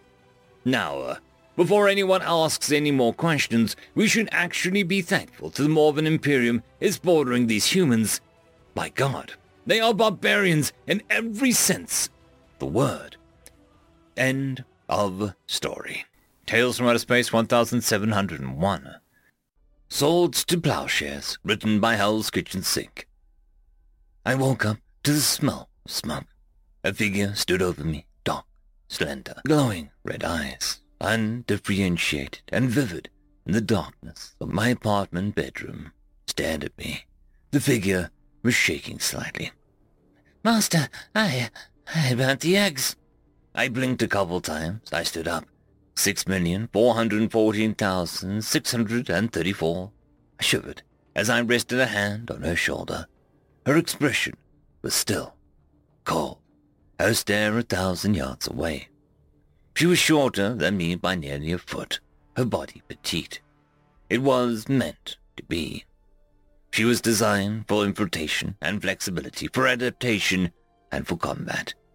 I reached out and rested a hand on her short, bright white hair, and the shaking ceased. "I wanted to make you a special breakfast, to thank you for taking me in, but I let myself get distracted, and I burnt the eggs. I cleaned the pan, but there weren't any more eggs, and—" I softly squeezed her shoulder with my hand, and she went silent, her head lowered. "It's okay. The thought is what counts. Let's make breakfast together, all right?" "I am supposed to do the job," she said, looking up at me, the red eyes shining fiercely. There were two things meant to mark her out as not human, the red eyes and the bright white hair. The rest of her was beguilingly, almost tauntingly human. She was meant to pass for human when needed. The hair dyed, the eyes covered. But she didn't need to infiltrate anywhere anymore. There might be a handful of people who'd grow uncomfortable around an android, but they were a frequent part of life in the city. They helped her, and sometimes they needed her. I smiled and softly pulled her close, hugging her. "You're supposed to be enjoying retirement." It was a combination of two needs. There were jobs that required sapience, intelligence, and quickness of wit and thought that would be compared to a human. Combat was one of those jobs, particularly infiltration. These sapient constructs would, given time, become obsolete. Technology raced forward, and the tools and tactics they were trained in were rendered obsolete. They couldn't perform their jobs. If that were the only consideration, there might have been an unfortunate decision. They might have been discarded, destroyed, deleted, recycled, when they were no longer useful for the task. But sapient things also fought harder, longer, better, when they had something to fight for. Being programmed for simple obedience wasn't a feasible solution for programs designed to advance and adapt. They had to have something worth fighting for. So they were retired. When an android was obsolete, it was decommissioned, weaponry removed, and given to someone willing to take it in. They were still machines, still programmed to take pleasure in service, but it meant a life of being able to fulfill simple, easy commands, surrounded by humans who cared about them, with little to no risk of pain or destruction. It was a solution. I reached out and rested my hand on the delicate golden watch that was fused to her wrist, the mark of retirement. Some bureaucrat's idea of a joke. It suited her, though. It also told me that it was still a half an hour before sunrise. "Come on, let's go make some sausages, okay?" She nodded and looked down. I do not need to eat." "But you'd enjoy it," she nodded. "Cool. We've got some oranges too, yeah?" I stood by the griddle, letting the sausages sizzle and darken on that hot iron. There was still a small smoky scent to the air, and I opened a window, letting the city air pour in slowly. I slowly turned over one of the sausages, while 6,404,734 round oranges, squeezing the orange juice out. She was still dressed in a flat black jumpsuit, which had been her standard military garb. It had only been yesterday I'd taken her in, after all. Most retired androids fit in easily. After 4 to 8 years of combat, they had a decent understanding of humans. They were capable of any task necessary, and they were usually well-adjusted. They didn't feel pain or suffering the way most humans did. They were safe to be around, and they were happy for the chance to live out the remainder of their operational existence, being surrounded by people. But then, there were the others, like her. I needed a better name for her. "Do you like Greek myth?" I asked, as I set the sausage onto the plate. "I perused it on occasion. I am familiar with the Greek creation myths and the cultural background. What part were you thinking of?" "I'm just trying to think of a good name for you. I was thinking of Galatia." She paused for a moment. "A strange choice. Superficially apt. The connection between a human and a statue he created. Pygmalion. But the narrative breaks down. Pygmalion did not desire woman out of trauma. Well, Galatia was his own creation, flawless and perfect. I am substantially flawed." She looked down at her hands, and they shook slightly. "Far from perfect." I smiled and gently ruffled her hair. She leaned her head into it, her eyes closing as the shaking stopped. "I was just thinking of the numbers on your serial code. It seemed kind of fitting." She was entirely still for a moment, then nodded. "It's a pretty name. I would like you to call me that." I smiled. "Excellent. We need to get you some new clothes today." She reached out with her fingers tangled in the sleeve of my shirt, squeezing me gently, her eyes lowered to the ground as she carried the pitcher of orange juice and the plate of sausages back to the table. The military officer hadn't talked about what exactly had traumatized her. It was hard to imagine what could damage someone built to be so strong, to the point that she'd been on the slate for decommissioning, to the point where she'd requested that she be decommissioned. The officer had told me it was classified, and that the full details had been kept to her. She wasn't fit, really. She couldn't live out of retirement she'd earned normally. The trauma could cause personality quirks, odd behavior, extreme emotional reactions. Most people, given the choice, would simply prefer to take an android who wasn't going to be such a problem case. But the officer had been damned grateful that I'd volunteered to help her. Galatea sat next to me, just an inch or two away, so close she almost touched me, but not willing to take that last step. I rested an arm around her shoulder and pulled her against my side. She didn't resist, though she did stiffen slightly as her body pressed against mine. She was cool with the touch, but her body began to warm up, pressed against mine. Her breath let out in a slow, soft exhale. She didn't speak, but she seemed to be a bit more enthusiastic after that. "You don't mind if I hold you, do you?" I asked, and smiled. She shook her head and leaned in a little bit closer, her eyes closed. I'd read a little bit about her operational history. Lots of classified work, lots of damage over the years. She'd been badly damaged more than a few times, but now none of that showed on her, none of the scars. She took a deep breath and leaned harder against me, placing her full weight at my side. I grunted involuntarily, and she began to straighten up before I pulled her back, giving her a gentle squeeze. She slowly lifted her arms up and began to hug me back. There was a desperation in the touch. She didn't squeeze hard, but the way she pressed to my side, burying her face on my shoulder, it spoke of someone terrified that she'd be pulled away at any second. I let her hold me like that for several long seconds. Eventually, her grip loosened, and she looked down at my plate, her face still cold. "I'm sorry. I'm distracting you. Your food is getting cold." "I'm not going to starve because you want a hug," I said, and then softly stroked her head again. She leaned into it for a moment, her eyes closed again, and began to eat her own food. When she finished, I carried the dishes to the sink and began to scrub them. She stood by her washing rack, and as each dish was handed to her, she began to wipe and clean with a cloth, setting it to dry in the rack. "I was thinking that we could go to the mall later today. Get you some new clothes, get you out of that jumpsuit." I handed her one of the glasses. She stared at it, carefully wiping it, taking great care. "I was thinking that we could get some lunch there too.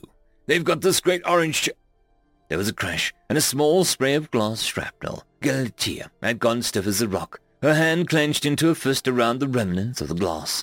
Her expression unfroze after barely a second, and she stared down at her fingers, blood trickling down her arm as I gently tugged her hand out. I'm sorry, Master. I broke." "It's okay. Let's just get your hand fixed." I lead her to the bathroom, taking a pair of tweezers. She didn't feel pain from the gentle removing of the glass, the flesh already sealing up behind it, the synthetic mixture tougher, faster to repair than any human skin. Then she looked aside and saw a small cut across my arm, where one of the pieces of glass had scored me. Hardly a scratch, I said softly, stroking her head. It was an accident, and I'm not harmed. We all have accidents. She was very quiet as I finished removing the glass and added a little Bactine to the cut on my own arm, covering it up with my shirt. The mall was an interesting experience for her. The bright glow of neon and the LCD screens filled the air, the rain hammering home against the glass ceiling, dark clouds filling the air above the city. She stayed very close to me, her eyes flicking from one monitor to another. You all right? I asked, my voice soft. We don't have to do this today, if you're not ready. No, it's not that. She reached out, her fingers tangling my sleeve, frowning. I'm just trying to make sure that you are safe. There are many people here. If they wished, they could harm you. She shook her head and lowered her eyes. I'm behaving like a weapon.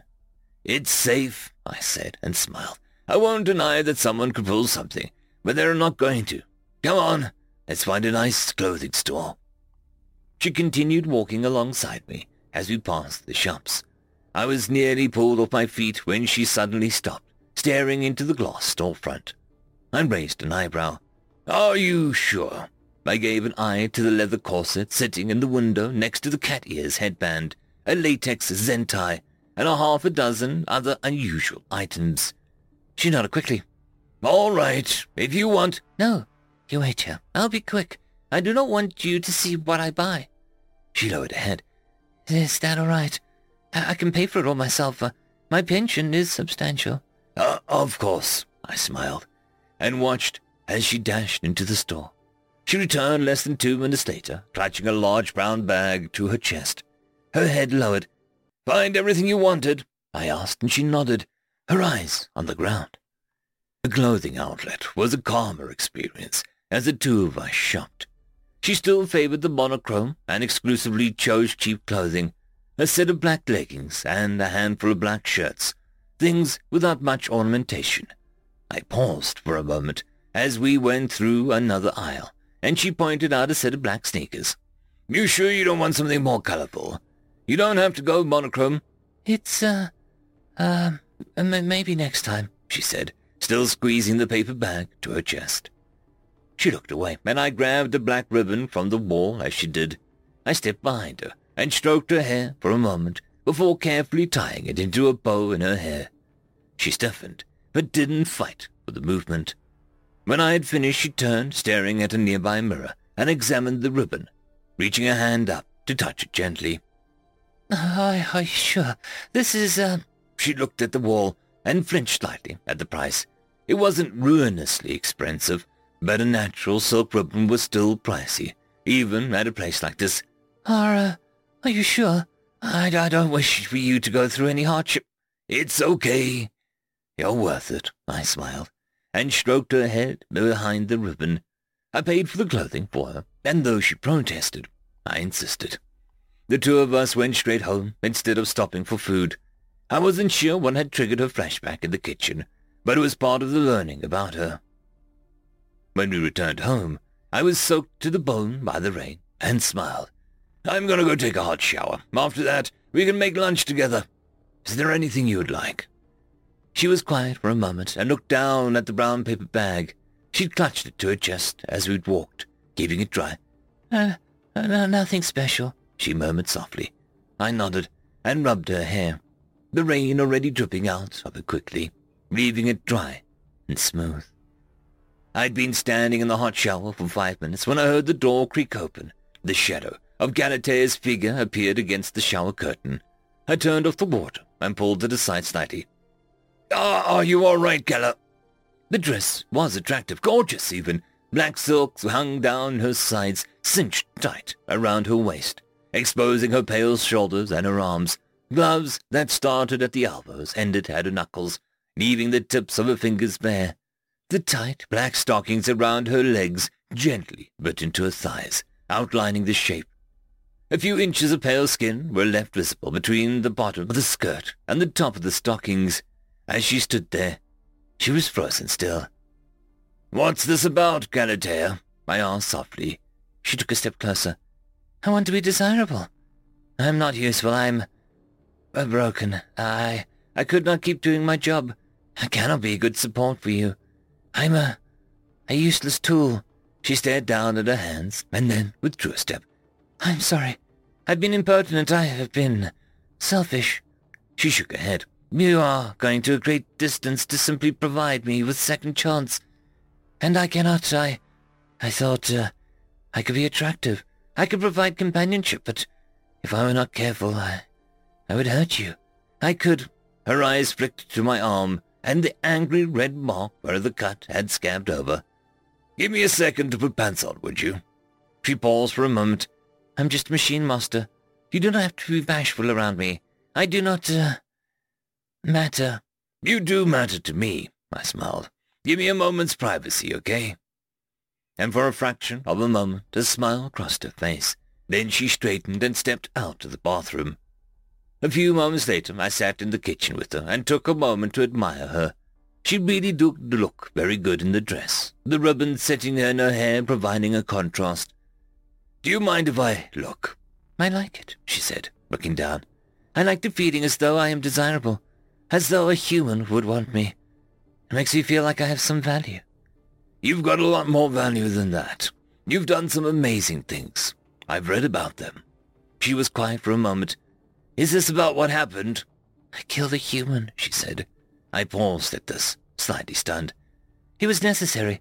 It was a consequence of a mission, and I was cleared of any wrongdoing, but during the extraction, my memory unit was damaged. I lost memory of it. I cannot remember why I killed him. Why I had to. Who he was." She stared down at her hands. "I think of it sometimes. Create scenarios. Imagine what I did. Why I did it. But I could kill a human. I know that in my heart. I'm faulty. Broken. I should have been decommissioned. But you are offering to help me. To fix me." She looked up. "What if I can't be fixed? What if I am broken like this forever?"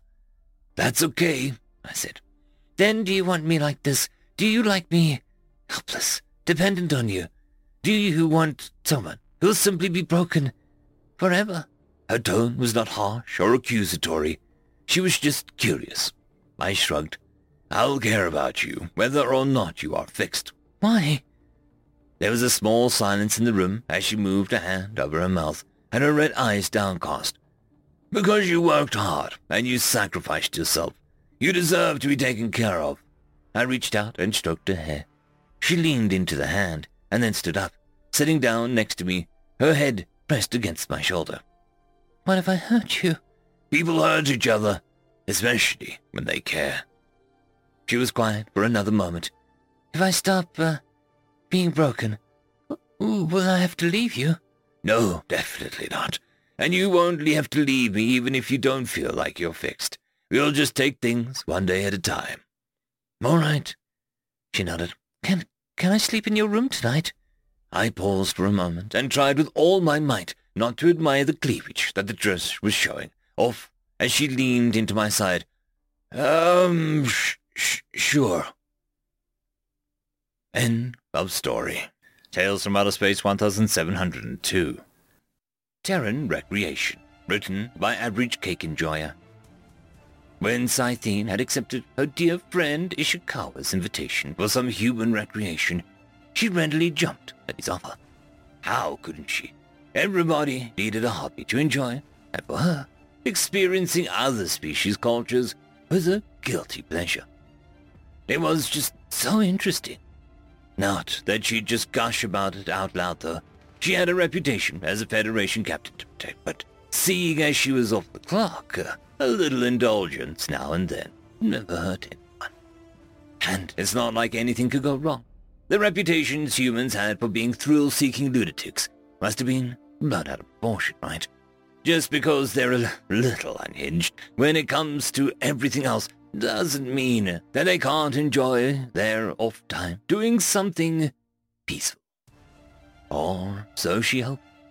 As they pulled up to their destination, a feeling of trepidation crept up to her back as she noted that they arrived at an airport. How strange. She reached over and tapped her friend on the shoulder. "Friend Ishikawa, why are we here?"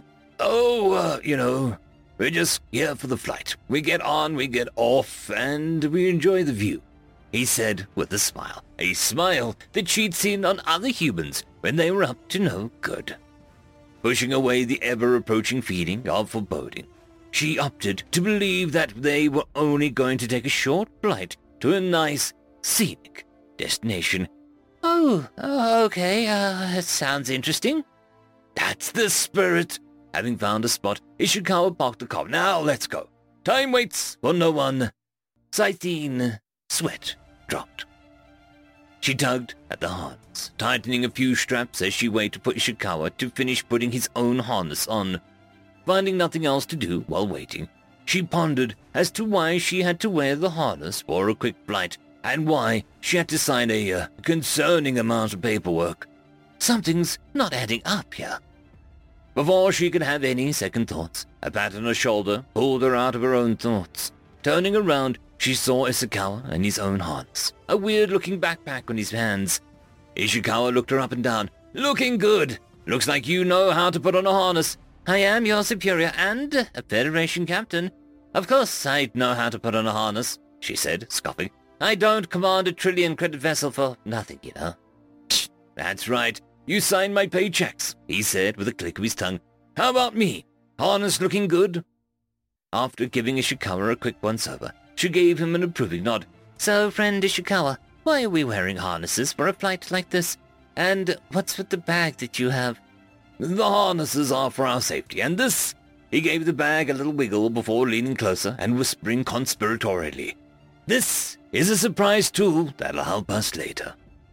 Scythine squinted at him, trying to find any sign of deception on his face. After finding none, she let out a deep sigh. She really hoped the view he promised would be worth it. Oh, but if it wasn't, and this whole thing was a disappointment, but she didn't want to be disrespectful. "Hello, done thinking," he said, waving a hand over her eyes. "Ishikawa to Scythine. Please respond." "Huh? Oh, right, we should get going," she said as she walked away, still in a bit of a daze. "That's my line." He pointed in the complete opposite direction of where she was going. "And the hangar's over that way." She flushed a deep lilac. Lead the way." As Scythine entered the plane, a barrage of questions flooded her mind, such as, why was there a concerning lack of seats? Why were there people outside checking our harnesses? Was this really just a normal flight? What was in Ishikawa's bag? Why are we the only ones here? She shook her head, willing away any intruding thoughts, chalking it up to human eccentricity, as she sat in front of sitting Ishikawa. "Are you having second thoughts?" he asked. "We can get off now if you like." "No, it's just that this all seems, off," she replied hesitantly. "I trust you, though." Wrong answer," he mumbled under a cough. "Huh? What was that?" "I said, take this and scooch a bit closer so that I can hook you up." He waved a pair of goggles and some earplugs in front of him. "It's for your, safety?"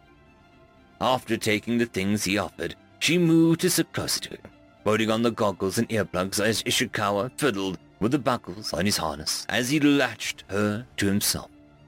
Just as they finished preparations, they felt the plane rumble beneath them as the droning of the engines filled the cabin. It looks like they were finally getting out of here." Ishikawa clapped his hands and rubbed them together with glee. "Can't wait." She eyed Ishikawa with suspicion, bracing herself as she felt the aircraft lurch upwards as it took off. "Sure hope I don't regret this." She was definitely regretting this. Scythine really didn't know what was going to happen, but her fight or flight instincts were on full tilt. Her brain was working overtime, trying to figure out what was going on. The lack of seats, Ishikawa being far too excited for a flight, the harness. I swear I saw something about release of liability on one of those waivers. Things just weren't adding up, and she really wasn't liking it. She tapped Ishikawa's leg, getting his attention. "Friend, Ishikawa?" When do we get off? She asked, feeling a bit antsy to the touch solid ground. Soon. A wave of relief washed over. Oh, good. How soon? A loud ding cut through the droning of the engines and a green light popping up on the opposite end of the cabin. Before she could question what was happening, the door beside her slid open and a strong gust of wind crashing into them. That soon. Her skin cycled through a rainbow of colors as she panicked. Close the door! Huh? What did you say? He asked, inching his way over to the open door, quickly finding himself sitting on the edge. Couldn't quite catch that. Ishikawa, stop moving, she squealed, covering her eyes with the tentacles as she thrashed in her harness. I want to get off this plane, please. Get off the plane. That can be arranged. Just look at me for a second. Reluctantly doing so, she opened her eyes to him, looking back at her with a maniacal smile. Better keep your eyes open. You really wouldn't want to miss this. What? She couldn't even finish her sentence before Ishikawa flung himself, and consequently her, out of the plane. Sightseeing could only open her mouth in a silent scream as her brain completely blanked, having been overwhelmed by the situation. The last thing she heard before passing out was the joyful whoop of her friend. The muted sounds of rushing wind was the first thing that she could register, her mind still fuzzy as it rebooted itself. That was a weird dream. Prying her eyes open, she was greeted with the sight of the ground slowly inching its way towards her. She stared ahead blankly before she realized what was happening. Not a dream, not a dream. Hey, Carpenter, nice that you finally can join me, Ishikawa said from behind her. How'd you enjoy the catnap? We're going to die. Oh my God, we're going to die. Her skin started to cycle through all of the colors of the rainbow as she freaked out. Not like this, not like this. We're not going to die. Calm down, enjoy the ride, he said calmly, as if we weren't hurtling towards the ground. In a way, he was right. The view was amazing. The azure hue of the sky complementing the various shades of green beneath them, combined with the serene feeling of the wind rushing up past her. Oh wait, she was falling fast, back to screaming, I guess. Ah! The ground was getting closer, Sightseeing, now able to pick out individual buildings in the distance. This is it, this is how I die. Ishikawa chuckled at her panic. Hey, at least it'll be quick, right? You demon, she screamed, flailing in her harness. You no good heathen, I'll have your head. Whoa, calm down, quit squirming, or we're actually going to die. She slammed her eyes closed and made a silent prayer to her deities as the ground sped ever closer to her, preparing for the inevitable. That was until she felt herself get violently jerked backwards, the sounds of wind disappearing in an instant. So, this is it. I died. Maybe I'll finally meet my brood mother in heaven. So long, world. A distant voice called out to her, Hey, are you okay? Wake up. Is that Ishikawa? This isn't heaven. It's hell. What sins did I commit to deserve this cruel and unusual punishment? I can hear you mumbling. It's not hell and you're not dead. Open your eyes. That's strange. Even in death, Ishikawa finds a way to haunt me. Oh, you little... Feeling herself get shaken, she snapped her eyes open. Instead of fire and brimstone that she was expecting, she was met with a lush landscape as far as the eye could see, the blue sky sitting on top of it. Hearing the fluttering of material, she looked up to see the colorful spread of cloth billowing above her. Where did that come from? The secret tool for later, that's where. That voice behind her said, You finally back in the land of living again? Oh, there was just Ishikawa. Did I say that out loud? You've been mumbling to yourself ever since you thought you died, he confirmed. Other than you coming back from the dead, how'd you enjoy your first time skydiving? The cold glare Scythian gave him sent a shiver down his back. I'm docking your pay for this. Man, he sighed to himself. I still do it again, though. You chaos scrum... Or whatever. Just take me somewhere safer next time. Next time, huh? He asked with a raised eyebrow. Ever heard of, bungee jumping? End of story. Tales from Outer Space 1703. Humans and Ethanol, written by Wani91. To us, said the bipedal creature, who was sitting on the opposite side of my table, with a solemnly voice, and raised the glass which it held in one of his two claw-like hands in my direction. surprised by the sudden gesture of friendliness which came out of nowhere. I needed a moment before I could grab my glass so that I could imitate the strange and, to me, unknown gesture of the human. As it quickly turned out, my decision to copy the human's gesture had been the right thing, because as soon as I had raised my glass into the air, the human opened his mouth sideways and showed me a set of white and dangerously sharp-looking teeth.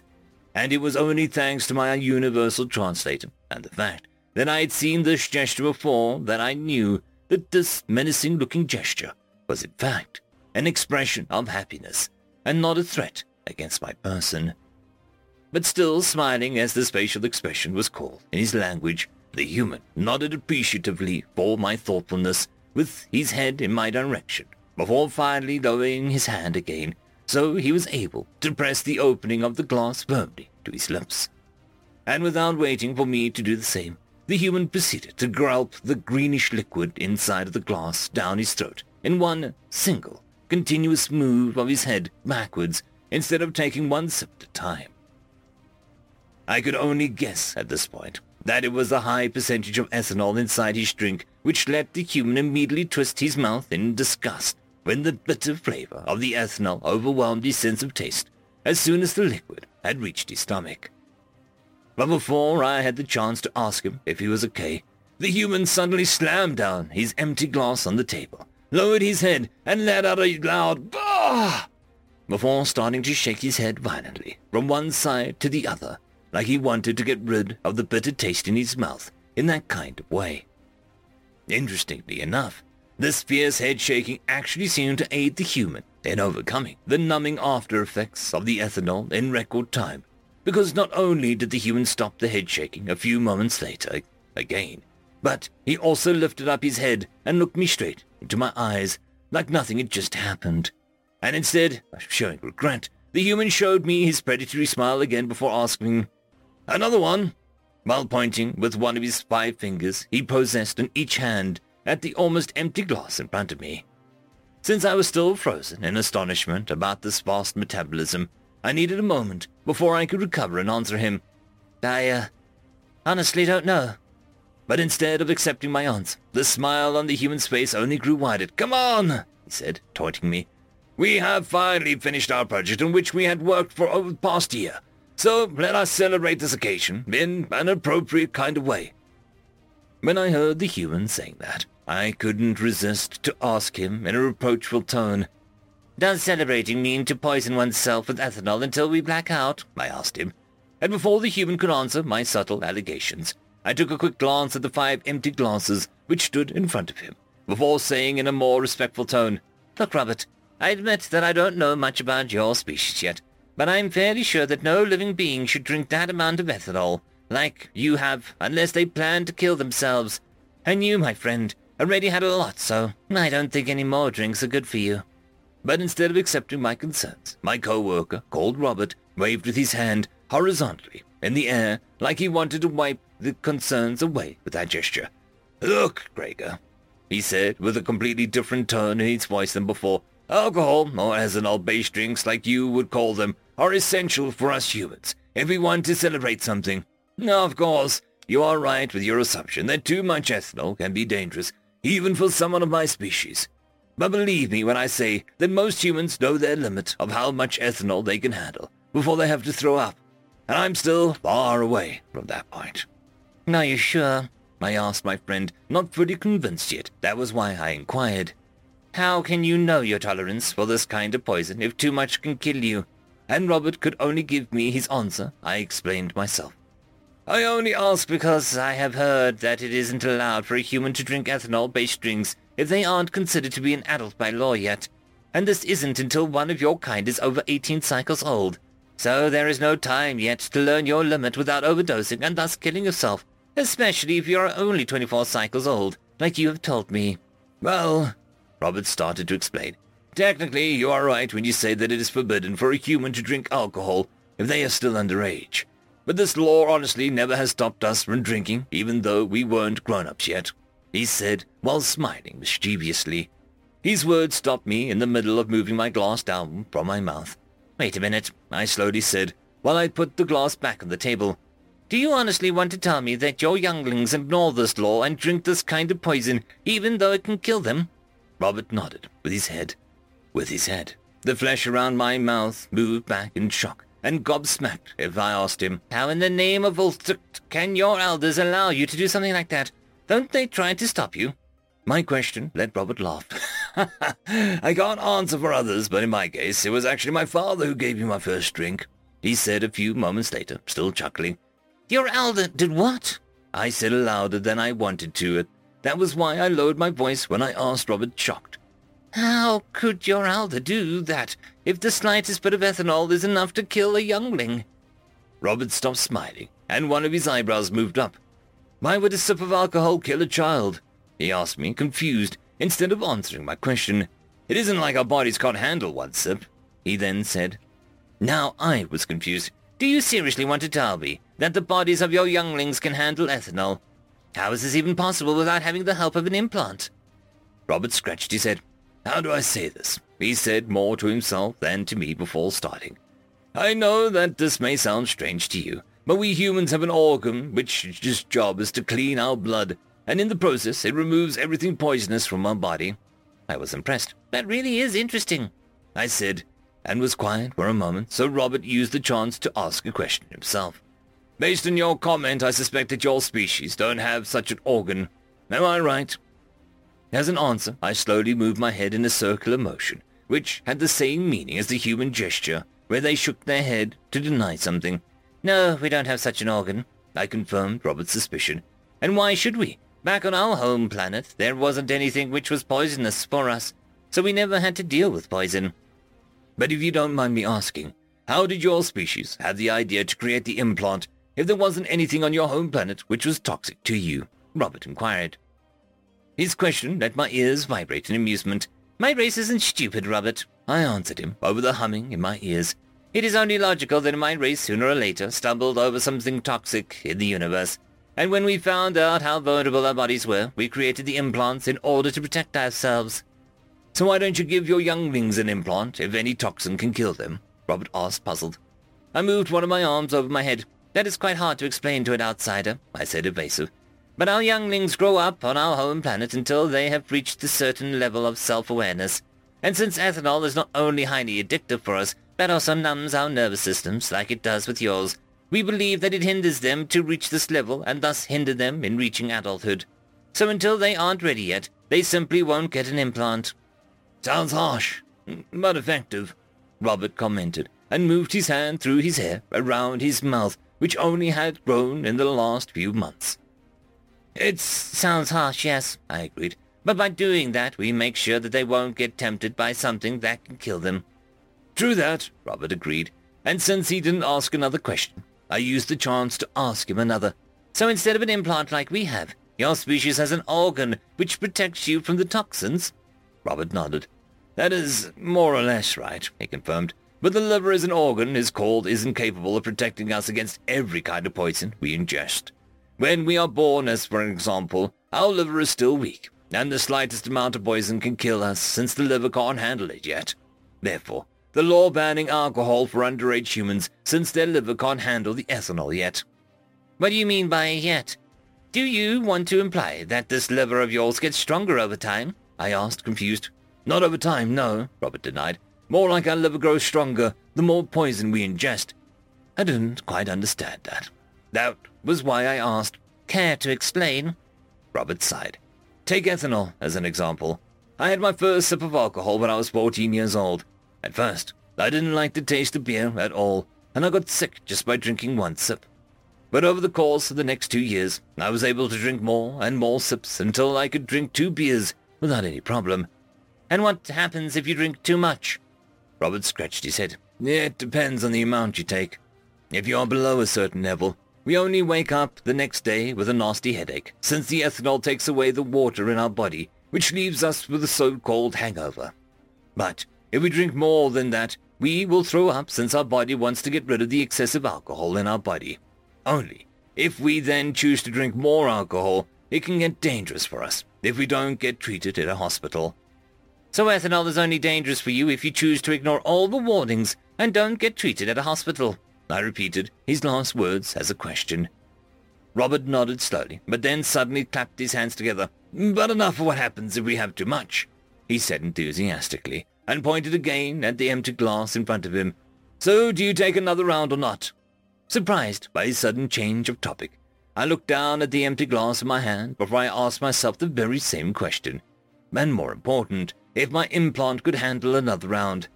"Fine," I said a few moments later, reluctantly, and sighed heavily. "Let us order another round," I added, even though I cursed myself on the inside, ready for agreeing. I knew that the consequences of another round would be a terrible headache the next morning, since the implant used this pain to show me how much more toxin it could handle, and the more I would have in my body, the worse the headache would get. When I looked up from the glass again, it didn't surprise me to see Robert smiling again. "That is good to hear, my friend," he said, obviously happy, before begging me, But please let us order some drink from my planet this time." "Why?" I asked him curiously. Robert sighed. "Because then you will be able to drink a real drink for once, and not something weak like the previous beverage we had." I couldn't help myself for feeling a bit offended by his words. "What do you mean by weak drink?" I asked him provokingly. "That green liquid had so much ethanol inside it that your body instantly reacted to it, so you can't tell me that it was too weak." "Are you referring to my head shaking and tears?"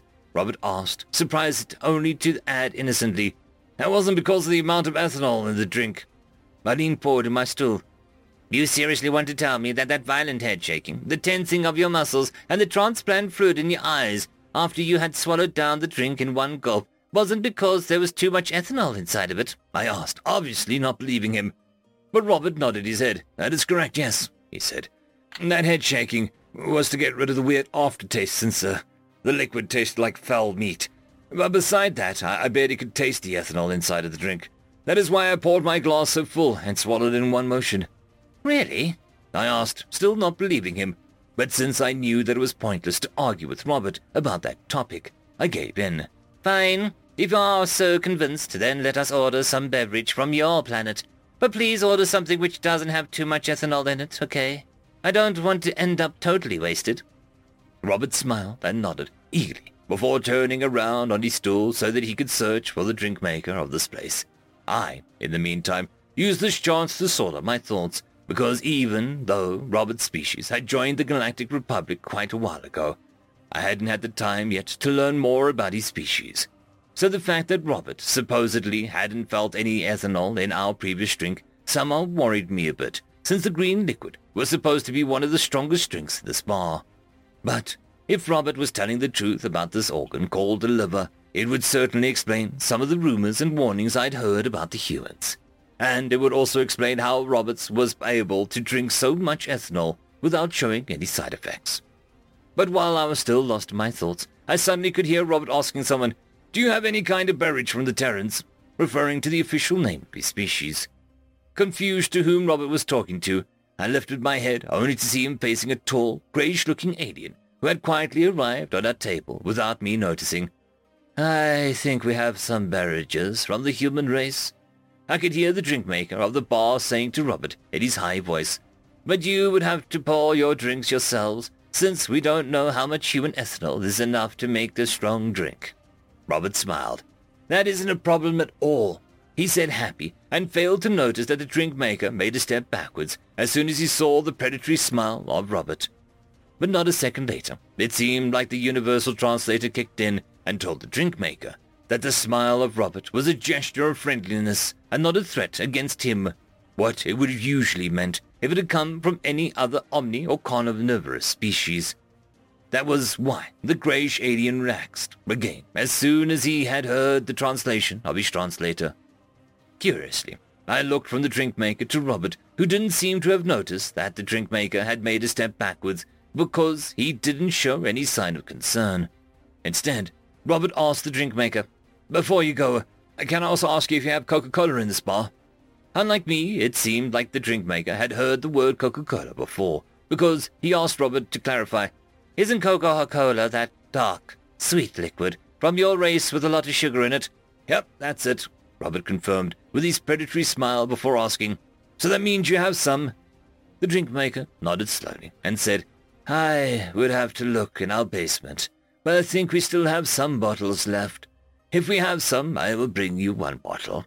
"That would be very kind of you," Robert said, and then turned in my direction again, since the conversation with the drink maker was clearly finished. "Cola?" I simply asked Robert after we faced each other again. "It is a soft drink from my planet. When I was younger, we often used it to mix it with other alcohol, so our drinks would taste better." Robert answered my question. "And what is inside of this soft drink?" I wanted to know. But instead of telling me, Robert raised his hand facing upwards to his shoulder, which, according to my translator, was a gesture to show that he didn't know something. "I honestly don't know," Robert added to his gesture a second later. "But since our two races apparently have similar taste, I think you'll like it." "We will see," I simply said, since I wasn't that sure about it, and we both fell into silence. Luckily for us, we didn't have long to wait until the drink maker returned to our table with a total of 6 different bottles in each of his hands. "I wasn't sure which Terran alcohol you would like. That is why I brought you every bottle we have from Earth," he said, while placing one bottle after another in front of Robert, until one bottle was left. "And here is your requested Coca-Cola," the drink maker said, while placing the last bottle on the table. "And, by the way," the drink maker continued, "I have checked the label on this bottle, and my boss told me to tell you that if you don't finish the bottle here, can you take it home, since most of our clients probably won't drink something like that, which is so highly addictive." The drink maker's last words gave me a worried look, while Robert looked happy. "Thank you very much for that," he thanked the drink maker, before turning his attention to the bottles. Slowly, he took each bottle into his hands and inspected the label before he took the bottle cap and looked inside of the bottle. This procedure repeated itself for every bottle until Robert had inspected every single bottle except one with the Coca-Cola inside. "We'll take this one," Robert said, after he had put the last bottle on the table again, only to take another bottle in his hands so that he could show it to the drink maker. "Very well," the drink maker said, and made a little bow. "Then I will take the other ones back." With his word, the drinker took the other 4 bottles in his hands again, before walking back behind the bar counter, so that he was able to store the bottles behind the locked cabinet again. With a slightly worried look on my face, I turned my attention from the locked cabinet back to Robert, who, in the meantime, was busy opening a bottle, which looked like it was made out of molten sand. After he had opened the bottle, Robert carefully filled the 2 fresh glasses, which the drink maker had also brought, to about half full, before closing the bottle again. And while Robert reached out for the red-colored bottle made from plastic, I stretched one of my arms so that I was able to grab the clear glass bottle with one of my suckers on my hand. "What does Jack Daniels and Tennessee whiskey mean?" I asked Robert as soon as I had finished reading the black label on the bottle. Robert looked up from pouring the drinks and followed my gaze to the bottle. "Ah, you mean the bottle," he said, smiling. "Well, Jack Daniels is the name of the alcohol, and Tennessee whiskey describes what type it is." "You have different ethanol-based drinks?" I asked Robert, surprised. Yes, we have," Robert answered, while finishing the second glass by pouring Coca-Cola in it. "We have, as an example, beer, which is made from the fermentation of starches. Then we have wine, which is made from the fermentation of grapes and other fruits. And then we have harder liquor, which is made by distilling different mixtures of alcoholic fermentation." "And how many different ethanol-based drinks are there?" I almost didn't dare to ask. Robert moved his shoulder up again without looking up. "I don't know. Thousands, maybe?" "Thousands?" I said in disbelief. "Or more," Robert added, and finished the second drink. "And what does this symbol on these numbers mean?" I asked while Robert was closing the Coca-Cola bottle, which wasn't even half empty yet. "You mean the percentage symbol?" Robert asked to clarify while handing me one of the 2 glasses. "I'm surprised that your translator hasn't translated it, but the symbol shows the percentage of ethanol inside the bottle. Here, it says the bottle contains 40% alcohol." "Wait, what?" I asked loudly. "Did you just say 40%? Robert nodded. "Why? Is that a problem?" he asked me, concerned. I shook my head. "Not for me, no. But a percentage over 20% in a liquid is enough to kill almost everyone else." "Did you know that?" Robert's eyes grew wide, which indirectly told me his answer. "No, I didn't know that," he answered, obviously surprised. "But can you drink it?" I nodded. "Barely, yes, and only because my species has the implant. But if the percentage would be over 50%, it would be deadly for me too." Luckily for me, you didn't mix this drink with some kind of psychoactive drug. Otherwise, I would die on the spot." As soon as I ended my sentence, Robert looked several seconds with wide eyes at me before he leapt so fast over the table that my eyes couldn't follow him. Before I could even react, Robert already had smacked the drink, which had mixed, out of my hand. "What the feck, Robert?" I yelled, surprised at Robert, and stood up. But the only thing Robert did was sit calmly down on his stool again, so I asked him with a quieter voice, "Why did you do that?" Robert took a sip from his drink before saying in a calm voice, "Believe me, you'll thank me in a minute." I folded my tentacles around my body to show him that I wasn't happy with him. "And why should I?" I asked him challengingly. Robert took another sip. "Well," he started, "maybe because that Coca-Cola is from my planet contains caffeine." I stared in disbelief at Robert. "What?" I asked to clarify, even though I had heard him correctly. "You seriously want to tell me that you mix your ethanol-based drinks with some other psychoactive drug? Is your species crazy?" To my surprise, Robert smiled. "If you think that's crazy," he said, "then you should see what we do back on Earth. There we have alcohol, well over 80% alcohol, and we sometimes mix it with liquids who have as much caffeine inside of them as Coca-Cola." "Seriously, Robert?" I was finally able to say after staring at Robert in disbelief for several minutes. "You humans have a serious addiction problem." End of story. Tales from Outer Space 1704. Story number 1. Exchangeable Parts, written by Zentaps. Many stories exist of humans who are somehow able to invent their way out of impossible scenarios. Ships repaired from catastrophic damages. Prisoners engineering an escape vehicle from spare parts. Soldiers who jerry-rig equipment in the field to win battles. Even just that random human down the street who can repair junk into working equipment. What gets lost in the retellings is one fact about human technology: standardization of exchangeable parts. The concept of parts being identical and interchangeable.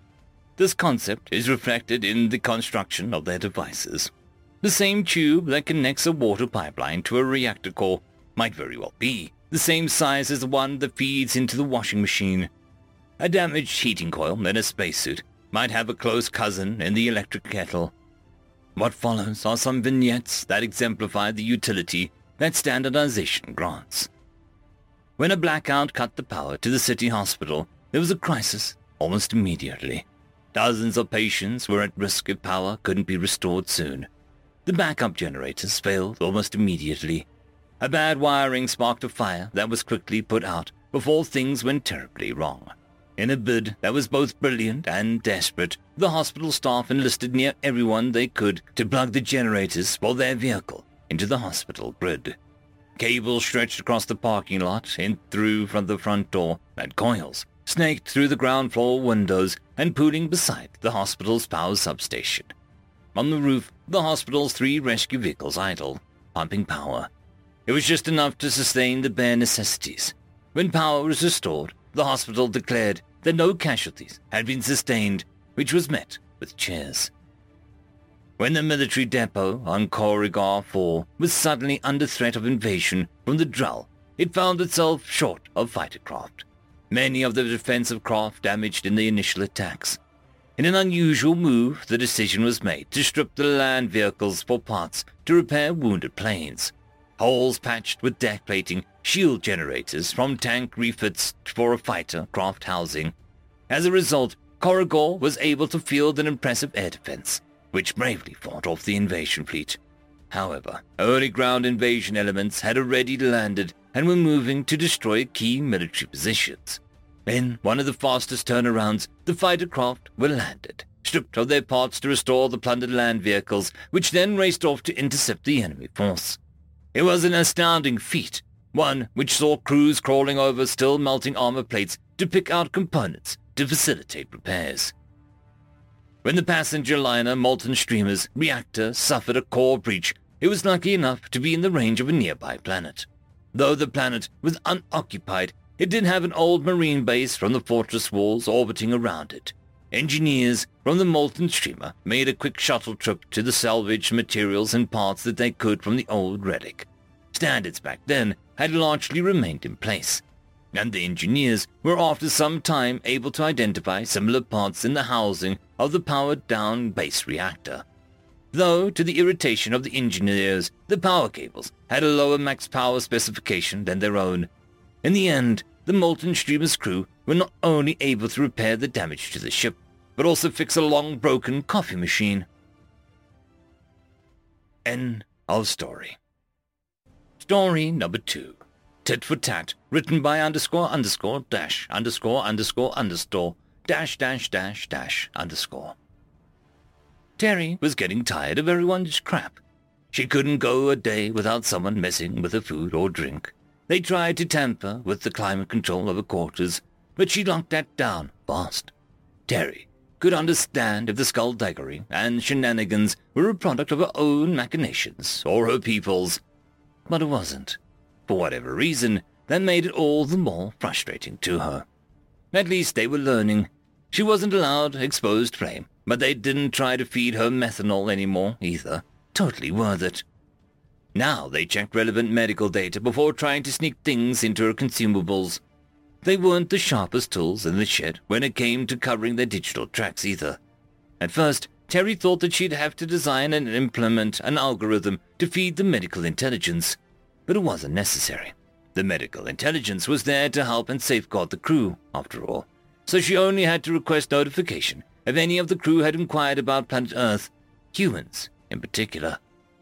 Granted, there was that one time being from a mythically deadly environment was quite convenient. Her fellow crew stopped asking about sex and asked her for sexual favors after she disseminated a compilation of traditional human mating procedures. She decided she couldn't go wrong with clips from the classics Event Horizon and Hellraiser. Murder, fecking, and grotesque mutilations weren't high up on anyone's fetish list, which was nice. At least the genuine questions weren't too bad. Terry would take a question and answer session over tests any day. Most of them would go glossy-eyed rather quickly, especially when it turned out the answer to mythical human endurance was due to technology and societal relations. It wasn't as cool as the humans were resilient due to medical technology, and because humans nurtured their own. Everyone wanted to hear stories about walking juggernauts unable to die. It was disappointing to learn that those sorts of humans were a few and far between. That what made those humans unique was their social skills, not their ability to wade through lava. Because that's how intelligent life survived on so-called death worlds. Social adaptation, not Godzilla-style domination. Humans embodied the phrase, work smart, not hard. With a grin, Terry made some notes. Godzilla would be a great movie night. She'd get a new slew of questions and tests, but for the G-Man, it would be worth it. Horror movies and kaiju always seemed to be a big hit with the crew. If screaming in terror and running away from the auditorium could be considered a big hit, Terry considered it the biggest of hits. End of story. Story number 3. When I think about the humans, I don't think of war. Written by Despair. I don't think any of my people do. Oh sure, we hear the stories, and I have no doubt they're true. I imagine what I know turned towards destruction, and I shudder. But about 30 standard years ago, my species got hit with the worst luck in the galaxy. A highly contagious disease, deadly, naturally evolved superplague. Multicellular microorganism, so our standard drugs didn't affect it. And so fast mutating that our immune system couldn't get a grip on it. It didn't look like anything would slow it down, until it ran low on hosts. We put out a general distress call, but not many responded. Our treaty-bound allies to put up a military screen to keep our opportunistic raiders, but I doubt any would have crossed the quarantine warnings. A few of the more charitable high-tech civs space-dropped self-contained water purifiers, power cells, home nanoassemblers, and things like that. Useful stuff for the survivors of a civilization collapse. If there were any survivors. None of the stuff helped with that. The humans sent a plate. I say the humans, but it is a bit more complicated than that.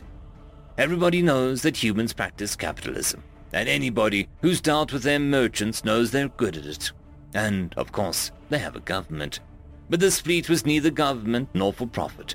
It was from a human order called Healers Unstoppable. Or at least, that's how my translator rendered it.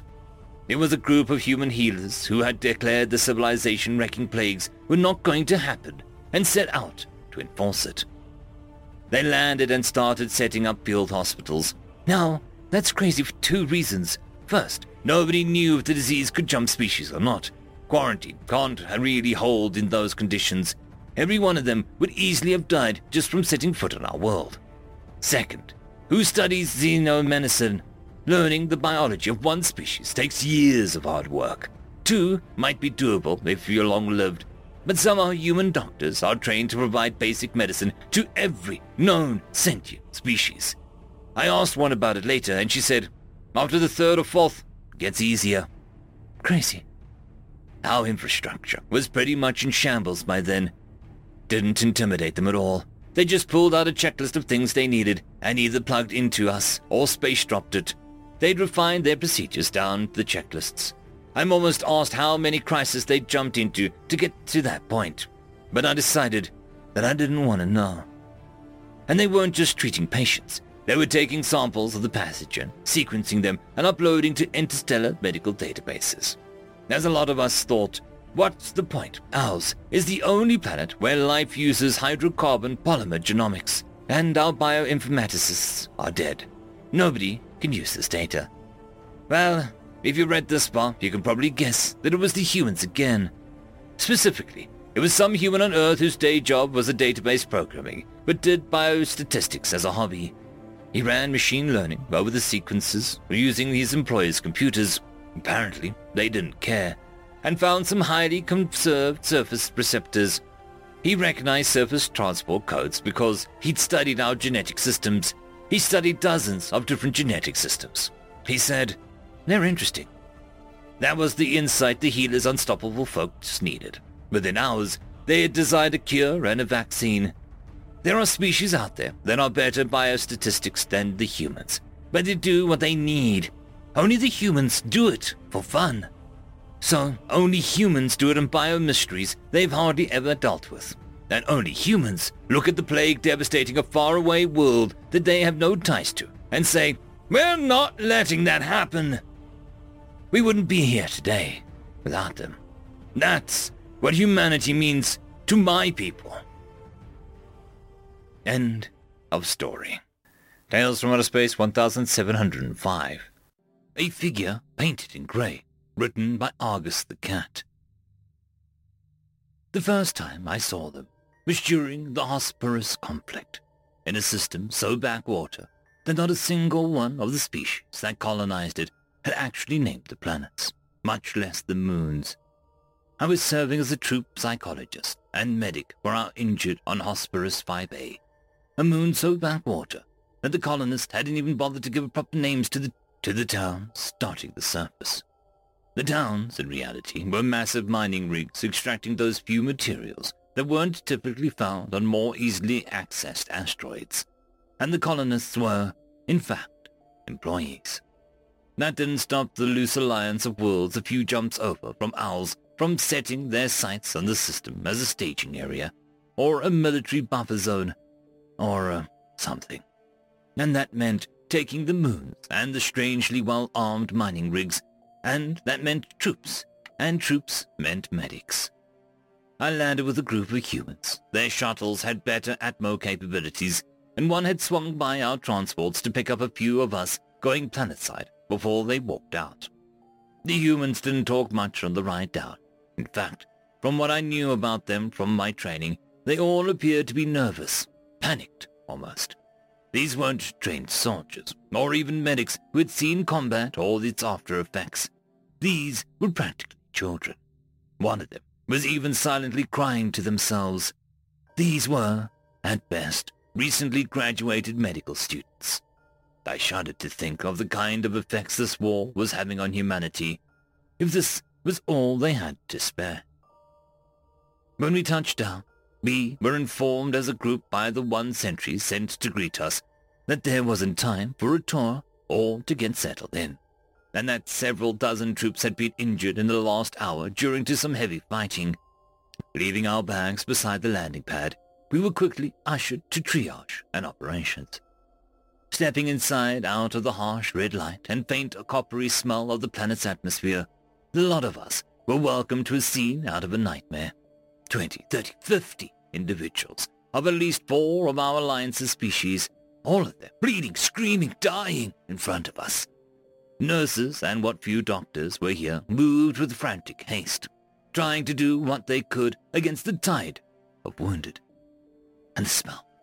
Well, if you thought that human blood smelled a little too metallic, let me tell you, the experience does not get better when it's mixed with the acidic blood of the Gurash or the harsh blood of the Latu, which can in fact be used as a substitute for glass cleaner.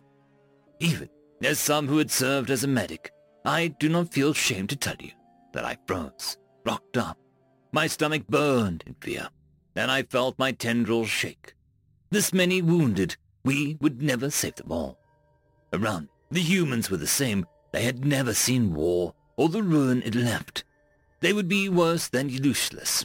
I had to act before I could compose myself and move forward. A human strode through the hellscape of a building. He, she, I thought I had gotten better at telling. They were dressed in a grey suit, perfectly cut and undisturbed by the chaos around them. Circular glasses perched on their nose, catching the light and reflecting it in a similar shade of grey, hiding their eyes. They walked up to the pack of humans without being acknowledged and turned in the middle of them to face the dead and dying. I was close enough to just barely hear, over the cacophony that was the field hospital, what they said.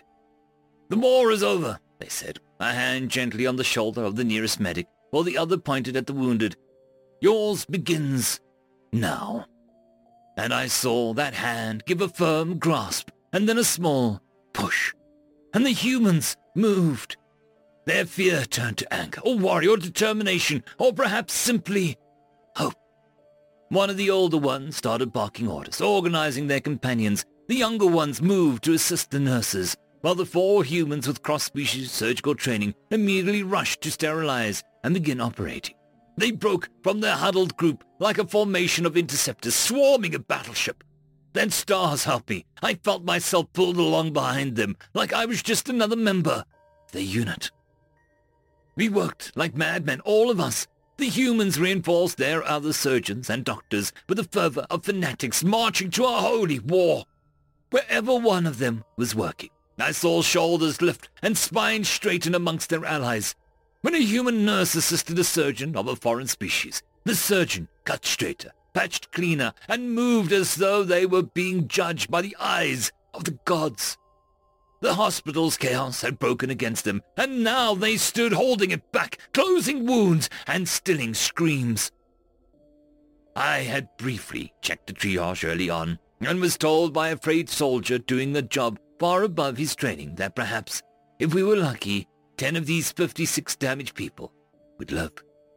When the day ended, 16 hours of ceaseless work later, 52 bodies sat mended, sleeping or dozing or flirting weakly with their nurses. Only 4 died, and of those 4, 2 were as we were landing.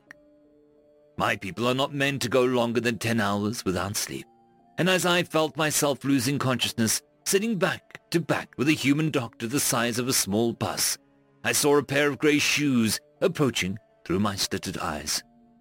"Good job," I heard softly muttered. The shoes shuffled, then one turned and pointed back towards me. "You too," the voice whispered. "Thank you," I said. The last thing I heard before falling asleep for the next 2 rotations of this moon was the human I was using as a pillow say, "What for?" It was 6 years later. The war had ended some time back, but I had still had my full term of service to play out, and so had not been able to make this trip. I was on Earth, here to visit Jakos, the doctor I had briefly met and used as a bed that first night on Hosperus 5A. In over 4 years together on that impossibly awful moon, the 2 of us had become friends. More than friends, really.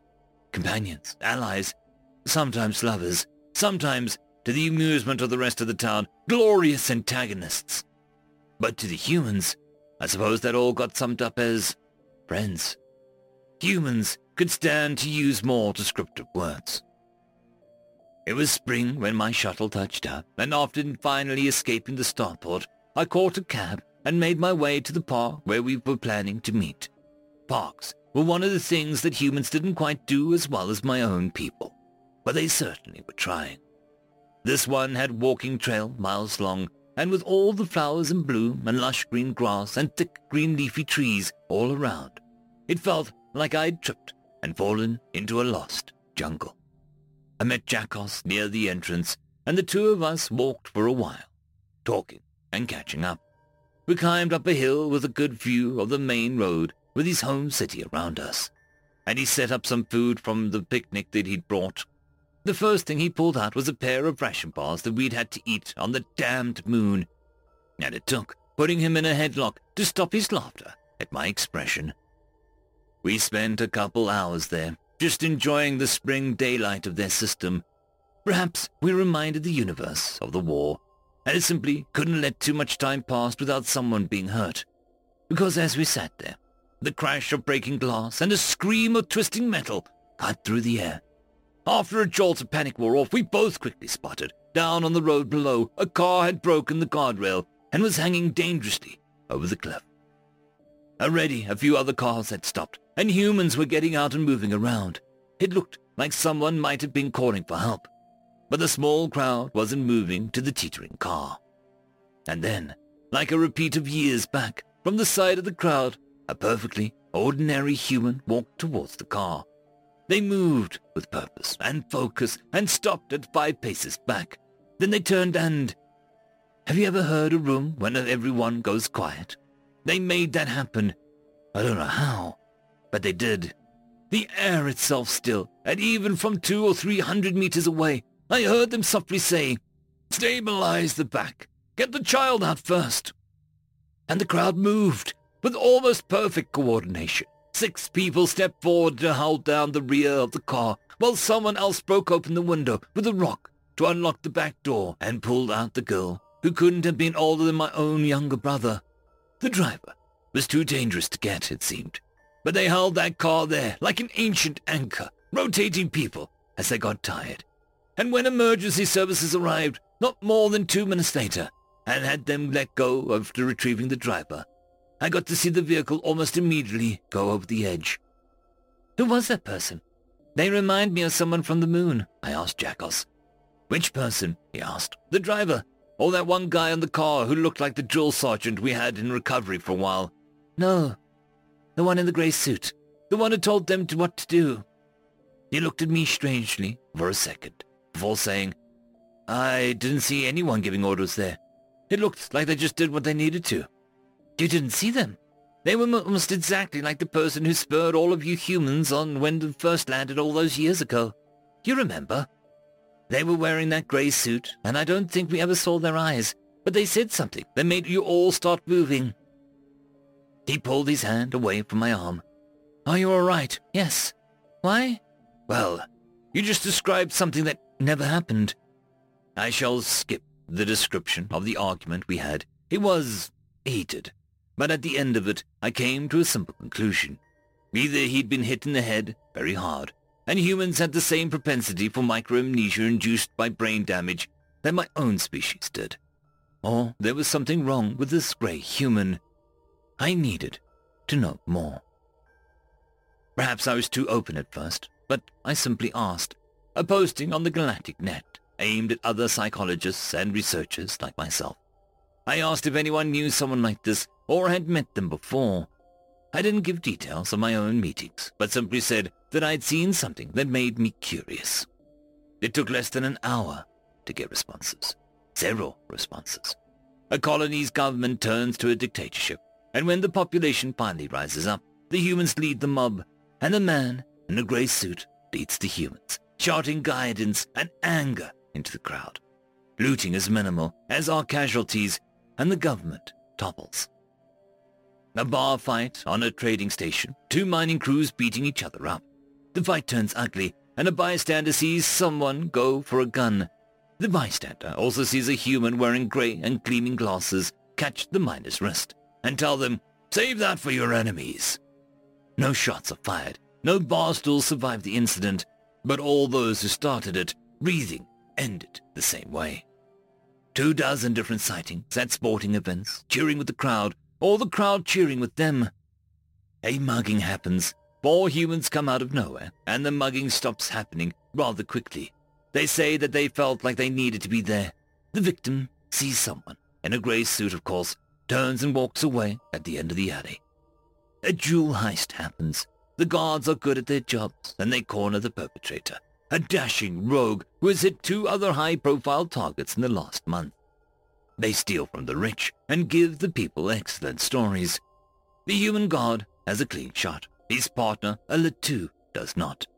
The partner sees someone in a grey suit next to the human, shaking their head and chuckling. The human does not take the shot. I am sitting in a library. It's on a human world. I have not slept in a very long time. My search consumes me, as I have seen it consume others, conspiracy theorists and xenopsychologists and journalists alike. Many people have gone into this hunt and never come out the other side. But I have something they do not. I have one thing that sets me apart from all those before me who have thrown their lives away searching for the grey human. I have a meeting, perhaps. The library is quiet. That is how I know it is here. Libraries are never truly quiet. People whisper, children run, and sometimes shout. Patrons step too heavily or drag chairs. But now, in this moment, it is silent, and I know the thing is here with me. "Hello," I say. Someone sits down across from me, moving from just out of my field of vision. I did not see them approach or hear them enter. "It's been a long time," they say. They are wearing a grey suit.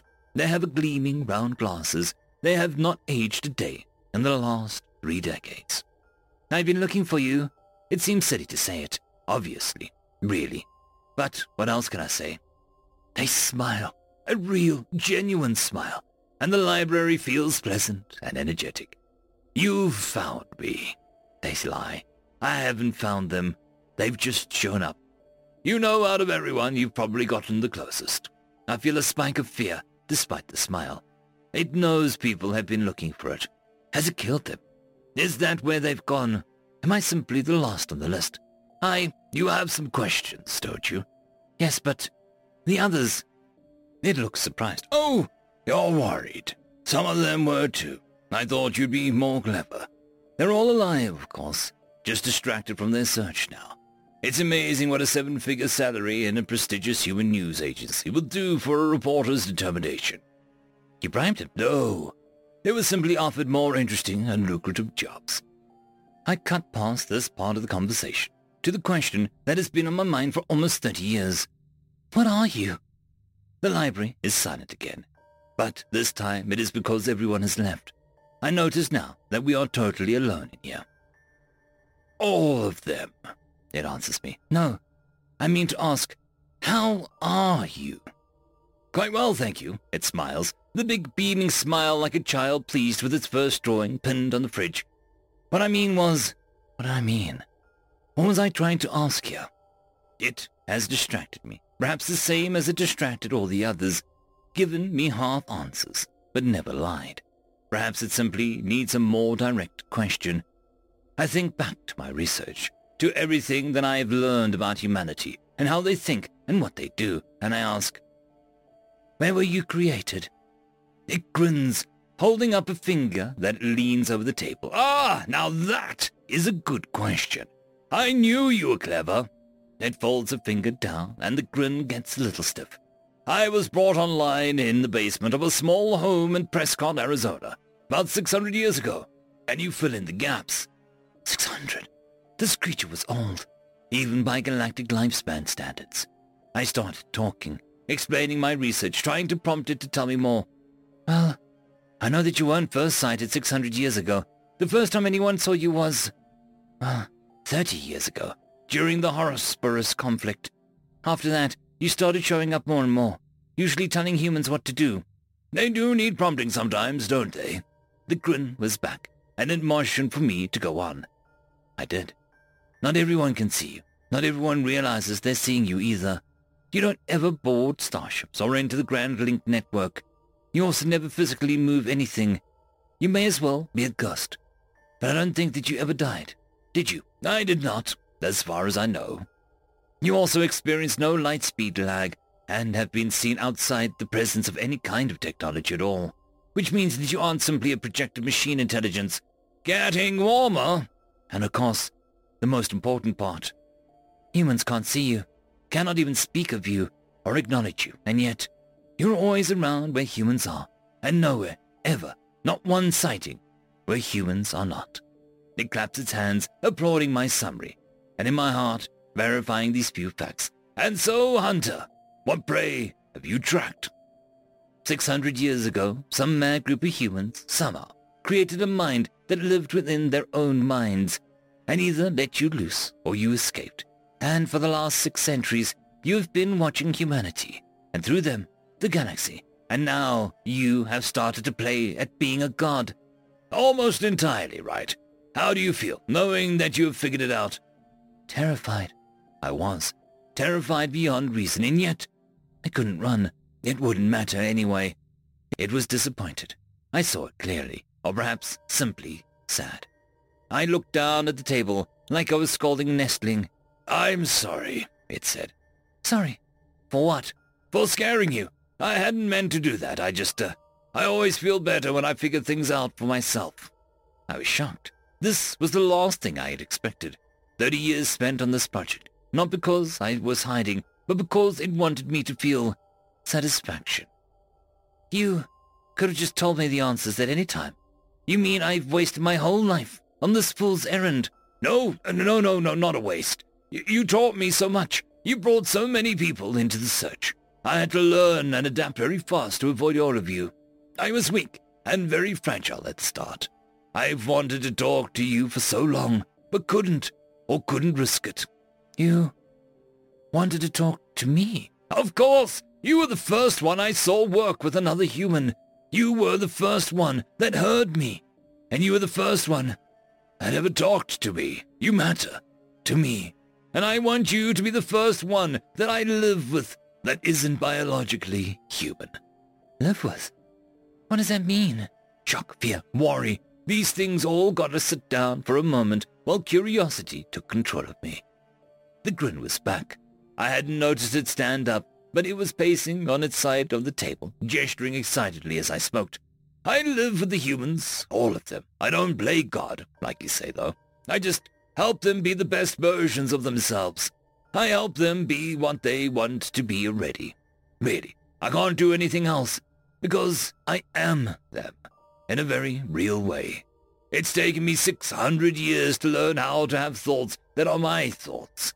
But now I can, and I think I really do want what the human wants, which is to meet other people and join them and see the universe together. And I want to start with you, if you let me.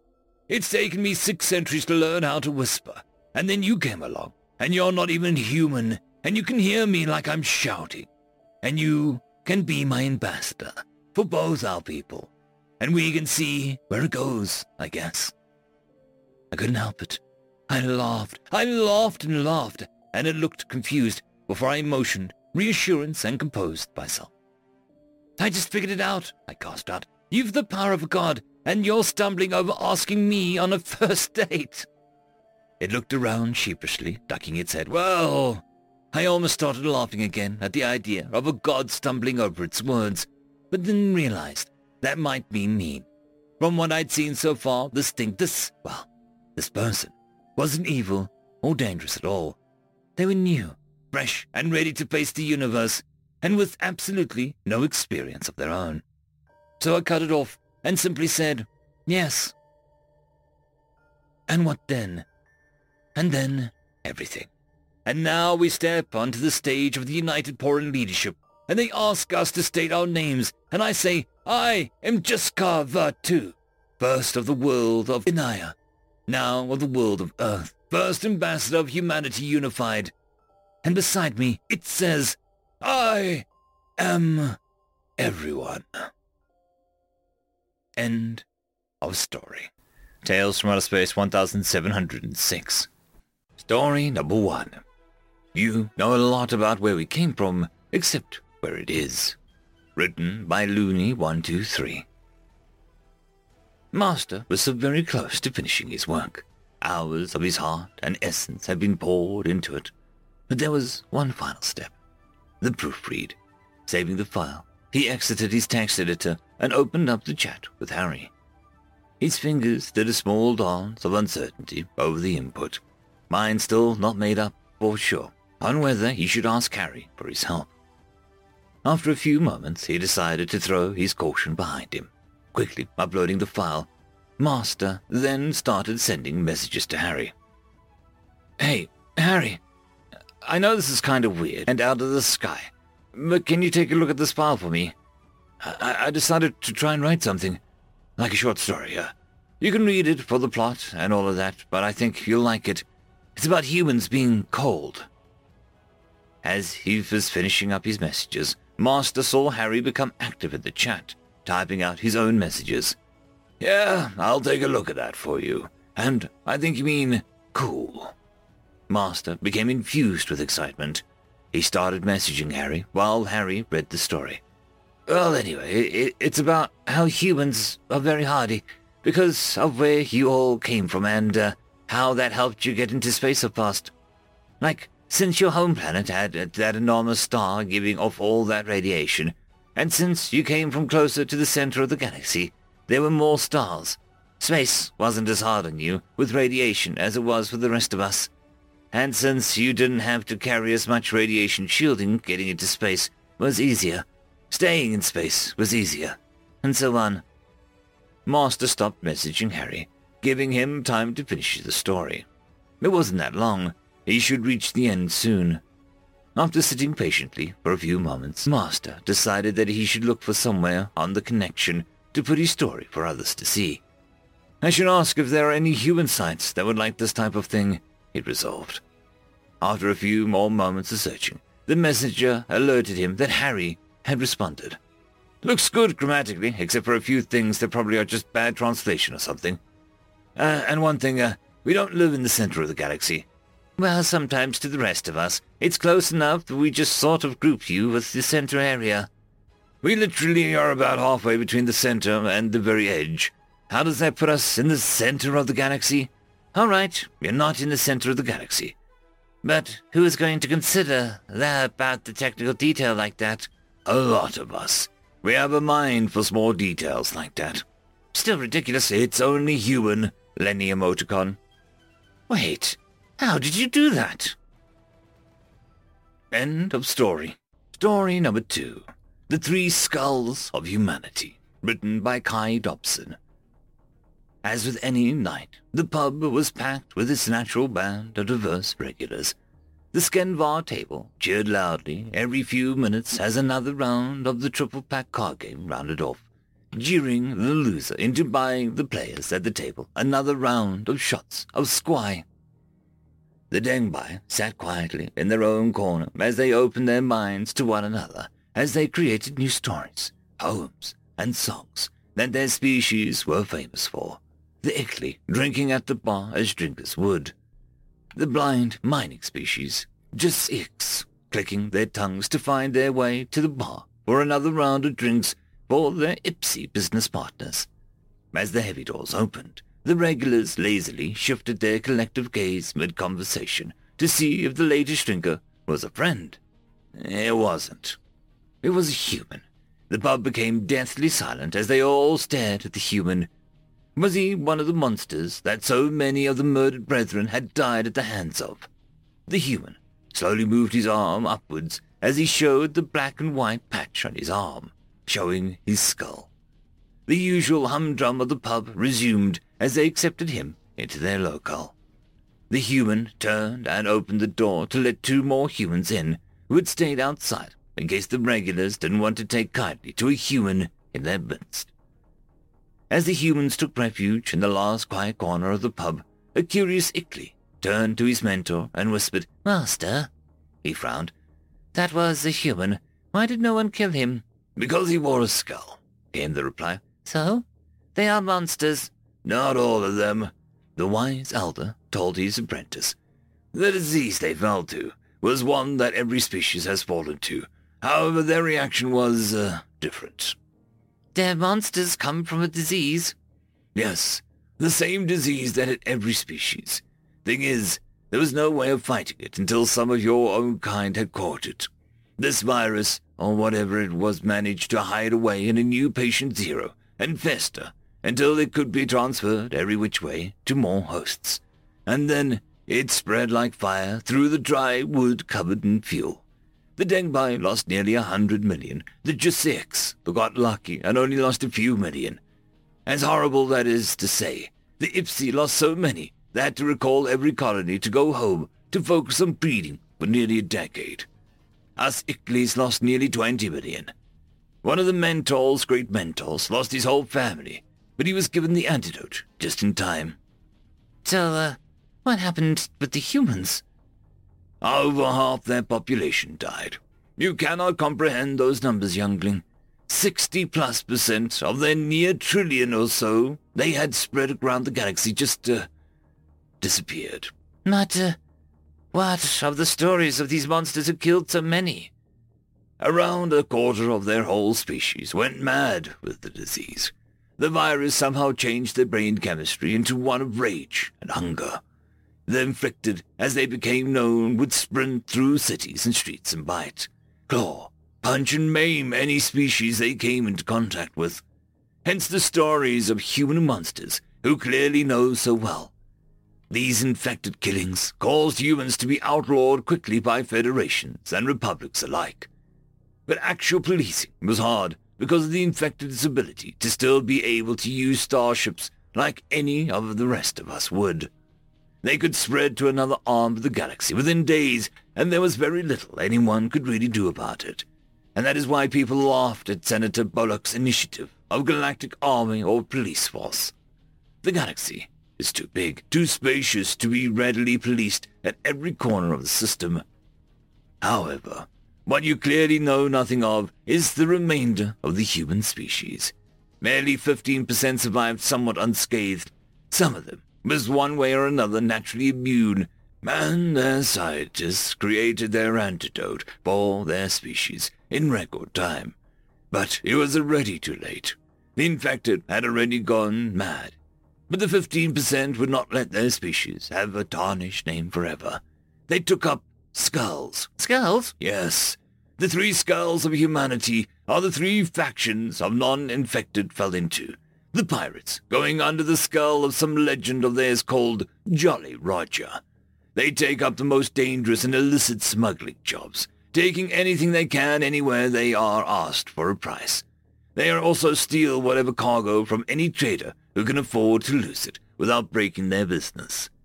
This gives them a means of paying for everything the other two skulls achieve.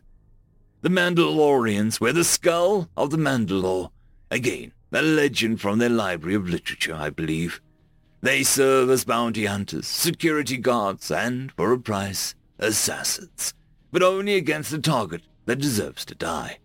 The money they get also goes to whatever skulls need to finish their mission. And finally, the skull on those men there. The skull of the Punisher.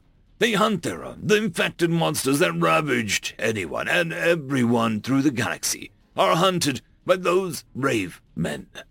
They are given no official jurisdiction for what they do, and are constantly arrested for various charges, like gun violations, trespassing, and occasionally they are arrested, along with the other Skull members, for murder charges that should be levied against the infected who had actually committed the crime. You claim that humanity are merely monsters, but they have a decency to clean up their own mess alone. They wish to restore themselves and everyone else to what they were before the infected killings, but not many believe that they can survive.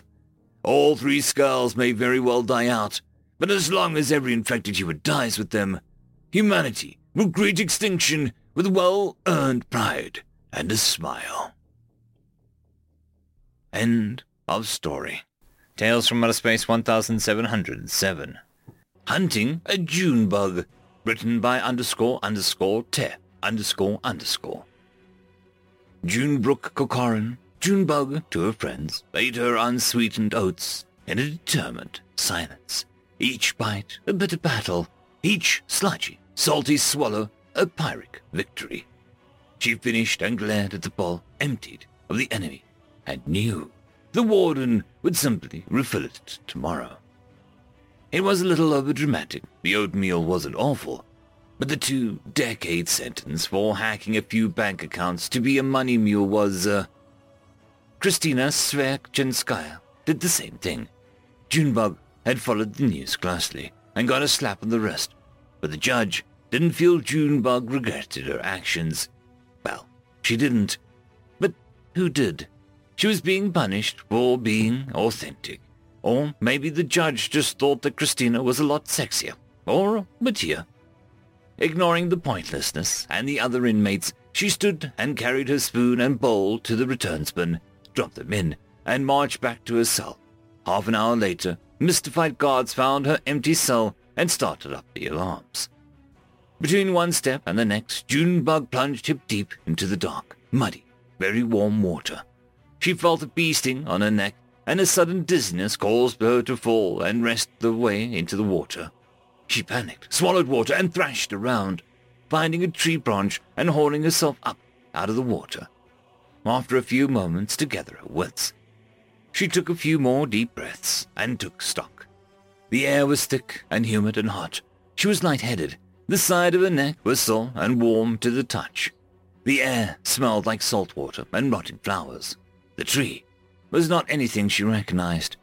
It had a sturdy branching pattern, but the leaves looked like hanging lace ribbons, and the skin had a rubbery texture she instantly loathed. She realized that she was seeing her first alien fauna. It looked like a fat, successful rat-squirrel hybrid, with no fur and dark walnut-brown skin. Its eyes, all 4 of them, were arranged concentrically around a worm-like mouth. Junebug started to shake and gripped the tree limb tighter. A virtual screen, fuzzy at first, came into focus in a field of vision. It had a message. "Welcome, human. You have 10 days to survive on the alien planet, after which you will be returned to your home. Unfortunately, you will have memory problems, so the screen will remain visible to you at all times. Check it often. Sometimes it'll have new info.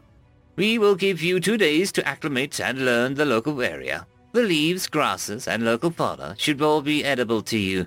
Most of the things that look like berries are at least mildly toxic. If you see small white spheres on a bluish plant, those are very edible and provide good nutrition. We strongly recommend finding those, if you can. After 2 days, we will hunt, kill, and eat you unless you manage to escape. Do your best, and good luck." Junebug's vision narrowed down to a tunnel, at the end of which was a message. Her heart pounded in her head, and breathing became difficult. She closed her eyes and gripped the tree. When panic attack passed, she took a great big gulping breaths, leaning against the tree, and opened her eyes. Nothing had changed. She was still angry, and she couldn't continue to sit on the tree branch until the alien showed up and killed her. She lowered herself back into the water and stopped. Lowering herself was too easy. Experimentally, she did a chin-up, then a one-armed chin-up. Holy crap! It was a low-gravity planet, apparently, or at least low-ish. She dropped back into the water, picked the closest-looking hill, and set off, keeping an eye out for tiny white spheres. Halfway there, she had to cling to the tree while she vomited. She'd swallowed too much salt water, and she half expected this horrible, retching nausea, but it still wasn't fair. She continued on towards the hill. The Poe kidnapped humans reasonably often.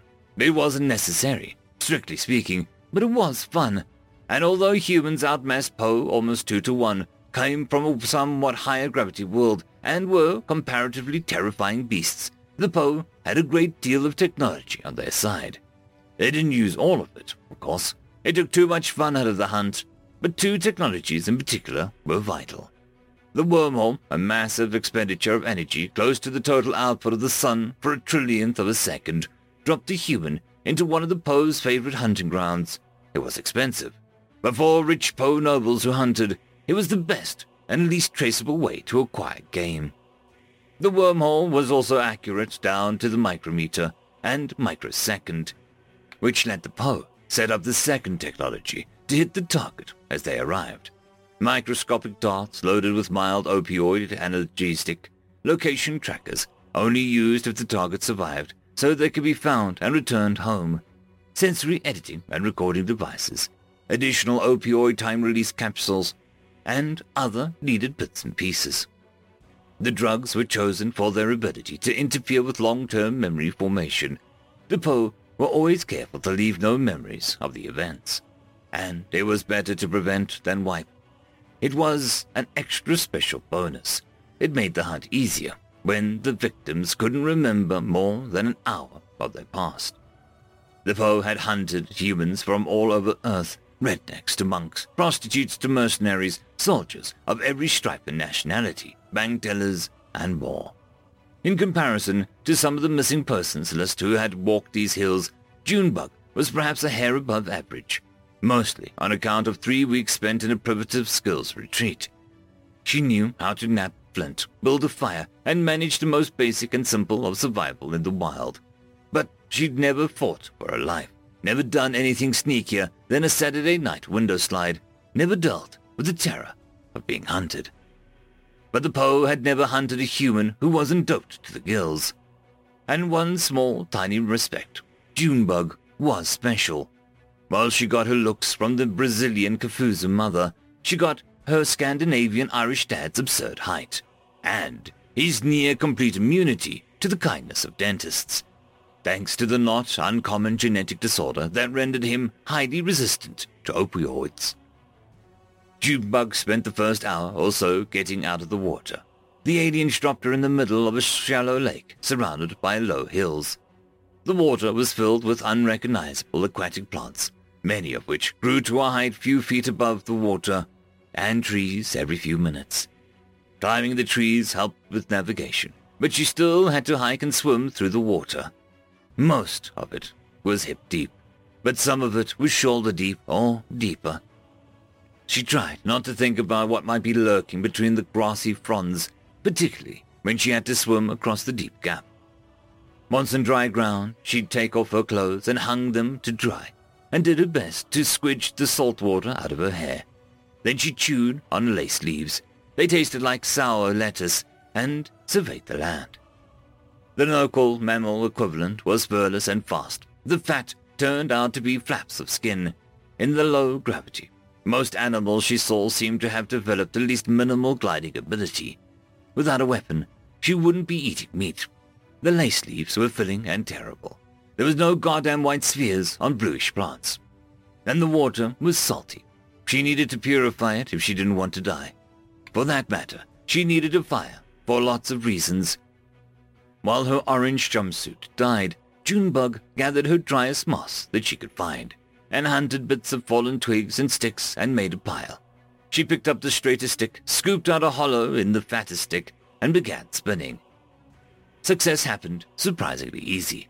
She piled on some of the bits of dry moss and some twigs, and then fell back as the fire jumped to the moss she stood on, which caught fire instantly and began to blaze up. Holy crap! Junebug backed away and watched in horror as the moss fire spread and spread. As she retreated, it continued to burn, and finally she ran to the water and watched as the hillside burned. Then the tips of the water fronds caught and a blaze began to spread across the lake. Gasping, she dove under and towards open water, then watched with a kind of horrified fascination as the fire flashed across the lake. She stayed in the water for half an hour before the hillside burnt out, and then crawled back into the land. The half-melted remains of her polyester underwear and jumpsuit were dry. Her cotton socks were ash. Her shoes were wearable, at least. She tied the remains of the jumpsuit around herself as a kind of half-toga, and then sat on the ground and cried. Nothing about this was even remotely fair, and she still needed a fire. This time, she took a stout branch and dug a patch of moss down on the bare dirt. She regathered supplies, fewer and mostly burnt this time, and practiced her stick spinning. It was surprisingly easy again, but at least this time it didn't immediately jump to the moss. Soon, she had a fire. hotter than expected, and burning fast. She piled more sticks on, and they caught fire almost immediately. She stared at the fire and realized anything here was burning easily. The plants had a high oxygen content. She was probably a bit high herself. The aliens were going to be lucky if she lived long enough for them to hunt. But at least starting a fire wasn't going to be a problem. While that burned, she went to the lake and pulled up some grass from below the surface. When she had great fistfuls of the stuff, she began doing a very simple over-under weave. When she had a reasonable sheet, she took 2 sticks and made a tent over the fire, scooped up some clay and made 2 crude bowls, put water in the bowl, put 1 bowl in the fire and 1 at the edge of the tent lip. Feeding the fire steamed the water, and the condensation ran down into the second bowl. While the water accumulated, Junebug ripped up burnt leaves and made a meal. They tasted significantly better burnt. Caramelization appeared to be the spice of choice here. The temperature in the evening steadied somewhere between 80 Fahrenheit. She could live without the fire overnight, which is a goddamn miracle. She set aside the bowls and dumped salt water on the fire, found a niche she could put it back into, and fell asleep.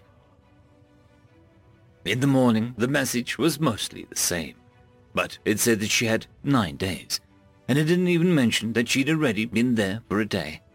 She noticed some other dishonesties as well. There was now a recommendation to find the white spheres in the middle of the lake. Trolling was interspecies Shiva, apparently. She idly noticed the moss, lake plants, and everything else had regrown overnight. It was as green as the day before. She'd wondered if they'd actually planned to kill her, or whether that was just more trolling. Best to treat it as real, in which case today was her last free day. Home Hill was not a particularly rocky, but she saw a nearby hill with a good-sized crevice and made her way to it. When she found flint, she renamed this to Home and set to making an edge. She learned a second lesson about fire in high-oxygen environments and dove into the water to put out her toga.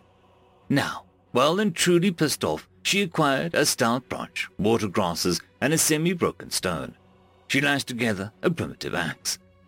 Then she hunted furless rat squirrel meat by throwing rocks, chopped more branches down with her axe, built a fire, and sat down for lunch. The rat squirrel was fecking delicious, particularly with caramelized lace leaf. The grass-flavored condensation dip was not unlike lemon tea. As she bit into a tender, lightly charred meat, Junebug realized what tasted best. This was a freedom meal. She might die tomorrow, but today she was free. And the fires had given her a terrible idea for the alien hunters. As evening fell, Junebug continued to hike. She had a handful of rocks in a grass pouch, and baked clay bowl of water, a dull and terrible axe, a grass toga, and a gall. The thicker woods ahead.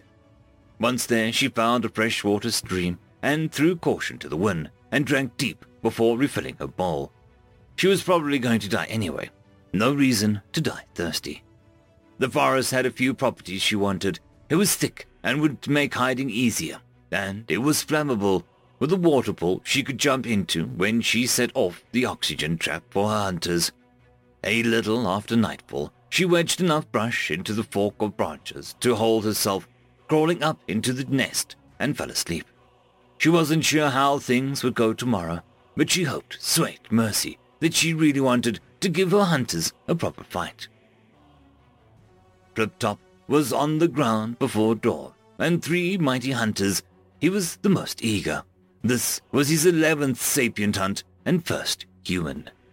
The planet was a little oxygen deficient, so he had an oxygen pump augmented in the air immediately around him, plus active camouflage and armor. The light rifle rated for Earth carnivores, tracking gear, and his wits. He didn't really expect to see the human this early, but he kept the rifle at the ready, just in case. The Poe resembled the Greys of urban myth, although they had almost never set foot on Earth. Tall and thin, with large heads, non-existent chins, large black eyes, and virtually no other visible facial features. Humanoid and endoskeleton, but with hollow bones and a lamprey-like venomous mouth, goniotoxin. The Poe breathed via brachial tubing throughout their body, like an insect. and they were heterothermic predators from warm tropical oceans. Although similar looking to humans, they had relatively poor smell and taste outside of salt water, terrible hearing, and excellent, almost bird-like vision. They could see near infrared, one reason humans were amusing prey for them. Flip-Top was a practical hunter. His eyes clearly marked out the swath of bent fronds and torn leaves of the human's route to shore. Knowing this biome had no megafauna, and certainly nothing dangerous to the Po, he swam easily and swiftly to the shoreline and stalked the path. Neither Flip-Top nor Junebug knew the flora grew fast in response to fire, so he was puzzled when he could not find evidence of her camping. Still, he could see her path through the water to her second campsite, and made his way there. By then, the sun had risen and his two companions, both similarly experienced hunters, joined him. The rocky campsite gave more details. She collected rocks, caught and cooked some local wildlife, dripped the water all over, then made her way towards sunrise. They congratulated themselves on their quarry. If it could catch local wildlife drugged to the gills, it was going to be an excellent hunt. Flip-Top updated the quarry message to emphasize a carnivorous diet. They consulted their maps, higher ground, forests, streams, a good place for a forest primitive. No one was surprised it knew what it was doing, but Flip-Top did wonder out loud some curiosity about whether they had accidentally gotten a real primitive, one for whom high ground was more instinctive. They followed the trail as the sun began to set. They had still not reached the forest or caught up to the prey. After some discussion, they retreated to their ship and decided to drop down near the forest in the morning. Junebug smeared herself in mud and spent most of the day laying false trails near her pool of water, never straying too far from safety, or from the forest fire starter pit that she'd prepared. The forest had bat monkey flyers, and she caught a couple with thrown rocks. They were as tasty as the rat squirrel, even uncooked. Her fire starter trap she was proud of. It looked like a branch fall, or as close as she could make it, but it had a highly flammable moss underneath, and a large flint rock. She could throw a flint at it, and probably light it. If not, she would have to risk sprinting to it and back, but hopefully it would work. When the aliens didn't show by nightfall, she amused herself for a while by examining the virtual translucent message screen. It disappeared when she closed her eyes, then faded back into vision when she opened them. Experimentally, she closed one eye and squinted the other eye into an almost blink. The screen flickered. She tried the other eye, it flickered again, and she caught a glimpse of alien text. She tried again, and again. She could just make out a second screen before the first one. She tried everything, squinting, zigzagging eyes, reaching her hand through the screen, blinking. Finally, she blinked 3 times at the right rate, and the message screen was suddenly following her gaze. She gazed left, and the alien text was left behind. She blinked 3 times again, letting go of the first one, and looked at the alien one. It had buttons. Leaving them alone for the night, she hid by the pool and slept fitfully. Near dawn, the faint shuffle of large feet woke her, and she slipped into the mud near the pool. Flip-Top set a craft down near the trees and marveled at the distance the human covered. Not unexpected, not really, but they had a real specimen on hand. His companions agreed this would be an epic hunt. They checked the nearby woods for the human, then dropped down by the trail and began tracking again. Active camouflage would make them near invisible as long as they were careful, but they moved only one at a time, 2 watching and 1 making short crawls. Soon enough, they found the crisscrossing trails everywhere. The human was repeating itself now that the easy external goal of the forest was done. The plan was simple: find its camp, wound it a little to scare it into running, and then hunt it down, wounding it a little more each time until it bled out. Finally, they found its camp. No sizable thermal signature, but plenty of evidence. It ate here a few times, fashioned a small tent. Flip-Top realized the problem. It had crisscrossed its own trails enough. They couldn't tell which way it was last left. They would need to hide near the camp and wait for its next return. He was just turning to tell his companions his revelation when a rock rocketed past his face, barely curving in the planet's gravity, and struck another rock buried amongst some branch fall. The Po do not panic. They have no mechanism for adrenaline in the human sense, and while they can feel a form of danger, avoidance similar to fear, it never results in a visceral fight or flight or freeze response of the Terran fauna. This and their heterotrophic nature means that they tend to act at the same speed regardless of the situation. But Plip-Top managed, for his species, a credible moment of pants-crapping terror as he put two and two together. He saw flames licking angrily outwards from the branches. He did not bother to warn his companions. He merely began a slow, plodding Po run towards his only safety he saw, a nearby pool of water, and disconnected and dropped his oxygen tanks on the ground.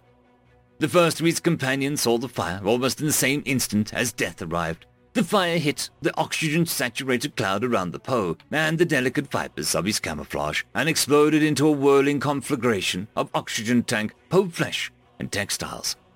The second companion was not given even that much warning.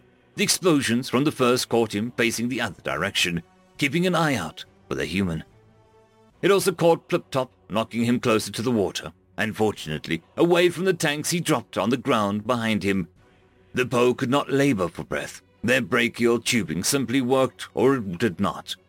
But he could feel deprivation setting in, and he knew the water was fresh water, which would not breathe well, but he had no choice. He could at least cling to life. The human rose out of the mud next to him, a primitive stone axe in hand. Plip-Top wondered briefly how the human had managed to put this whole plan together without long-term memory. And then he died. Junebug dragged the corpse into the water with her, and the fire raged and exploded all around.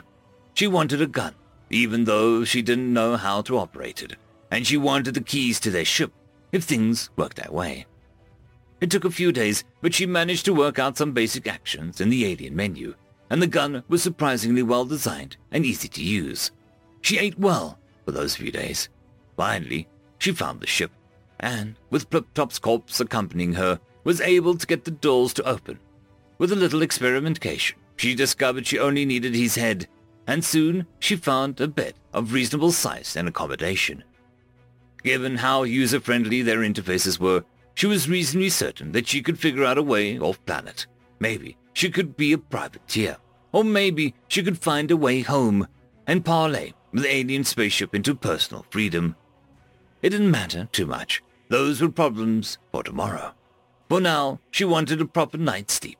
The bed was soft and inviting and warm. She had never slept in a better bed, Junebug decided. End of story. Tales from Outer Space 1708. Story number 1. Earn It, written by Hayner. Since the beginning, our mother has been there for us. She was not always loving, caring, and nurturing, although she had her moments. From her cradle we began our ascension, though the road was long and treacherous. Our mother is to blame for this, but we do not fault her for it either. She looked to us in our infancy and saw an ember, a desire that smoldered inside of us, and so she did her best to fan that spark to flame. As we grew, we slowly began to hear the song our mother was singing to us. In her storms, her fires, floods, and disasters, we saw the harsh reality that would be mirrored throughout our future. In the gentle rains, the warm sunlight, we saw the gentle, nurturing aspect that only came but once in a while. At first, we grew angry at our mother. How could she visit upon us, her favored children, these horrific disasters? We raged and thrashed, building our walls, stubborn as the earth beneath our feet. It was not for many years that we realized that we were not her favored children. We were simply the most promising ones this time around. In the depths of our kind, we heard our mother speak. "You show great potential," she would say, "and you are destined for great things. But you must earn it, for the universe will not hand you what you desire. I will make you as the earth, unrelenting, sturdy, and yet still easily adaptable, despite all your bullheadedness." Content in our knowledge, we continued that same path, stubbornly meeting every challenge our mother threw at us head-on. Former predators domesticated or caged, diseases banished or made irrelevant. Soon enough, we were the new kings. We walked on the earth like tiny gods, shaping the land to our will. With our planet, our mother, tamed, we looked for new challenges, new skies, and so we turned our eyes to the heavens. Bursting forth from our cradle, we took the heavens in force, spreading to the stars. When we looked out in that cold, inky blackness, the void looked down on us. It spoke in the harsh, uncaring terms of something far beyond complete understanding. To us, humanity had said, "You are a drop in the sea of time. I will swallow you whole, as I have so many before you. You are nothing to something such as I. Here, you will meet your end." At first, we were disheartened, for those words held truth. We were finite. In the end, we would return to the dust from whence we came. We turned our eyes back to the pale blue marble, our mother, who had given birth to us. We remembered her lessons, though they had lost their sting as of late. Looking back to the void, we smiled. "That is true," we spoke, in our harsh, uncaring terms of creatures who cared little for fate. "But you will have to earn it." End of story. Story number 3. The Weapon, written by Damaged Dice DM. The Chlorates were a conquest species, traveling from one planet to the next, leaving a path of devastation in their wake. They achieved this through their use of powerful hydrogen-based weapons. They were a feat of twisted ingenuity. The weapon spread the payload over a wide area, able to effectively cover a large portion of a planet in a single attack. Some sick bastard had come up with the idea to chemically bond oxygen to hydrogen to allow it to stick to the surface, burning them more effectively and outright exploding any living thing it touched. They deployed it in its molten form to be more effective, showering the target planet in a spray of trillions of droplets, each capable of bringing death. They approached planet 27465-53X3 and intercepted unencrypted radio signals and were able to ascertain the inhabitants called the planet Earth. They parked their destroyers in orbit and transmitted an ultimatum. "Surrender or suffer the wrath of the Chlorates." They gave the Earthians one standard galactic date to decide. From the design of their timekeeping system, they understood this to be about 15 minutes in their time. No response. Fine. It was decided that a show of force would make them more compelled to surrender. They selected a target, a large populated area on the higher side of the equator, centered on one area they call London. They released the weapon, watched as it descended through the atmosphere to doom all below. One of the technicians on board was able to bring up the planetside news broadcasts from the area. They turned in only to find the weapon must have traveled to the surface much faster than anticipated, because the screen showed the landscape absolutely covered in the weapon. But the humans didn't even seem to notice it. Many seemed to have devised defenses to it in the short time that they had been allotted to surrender. Strange, deployable shields they gave off a black opaque aura that seemed to emit from a small device held in their hands. Others taunted them for going even this insane attempt to escape the weapon, mocking them. A tiny one in bright yellow garb, with the matching foot coverings, jumped into a large pool of it that had collected on the surface they were walking on in open defiance of their oppression. That's when they noticed hundreds of inbound projectiles approaching their ship from the surface. They took evasive maneuvers, but the entire fleet was hit by at least one of these devices. The large ships lost power and began to sink into the atmosphere. The ships crashed towards the surface. Some exploded mid-air. Some made it to the ground before exploding. Several days later, a scientist delivered a report to an army general in charge of sorting out what happened. Flipping through, he exclaimed, "I don't know what any of this means. Give me the cliff notes." The scientist cleared his throat and spoke. "Well, it appears that there are sodium-based life forms. Water literally makes them explode. End of story. Story number 3. Sticks and Stones, written by Dragonson04.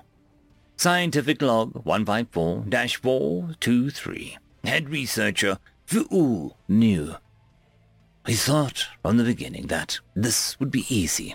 Isolate and capture a few advanced sentient specimens from a death world, along with the native plants, lesser animals, along with metals and minerals for study on a neutral study platform, usually a moon orbiting a gas giant.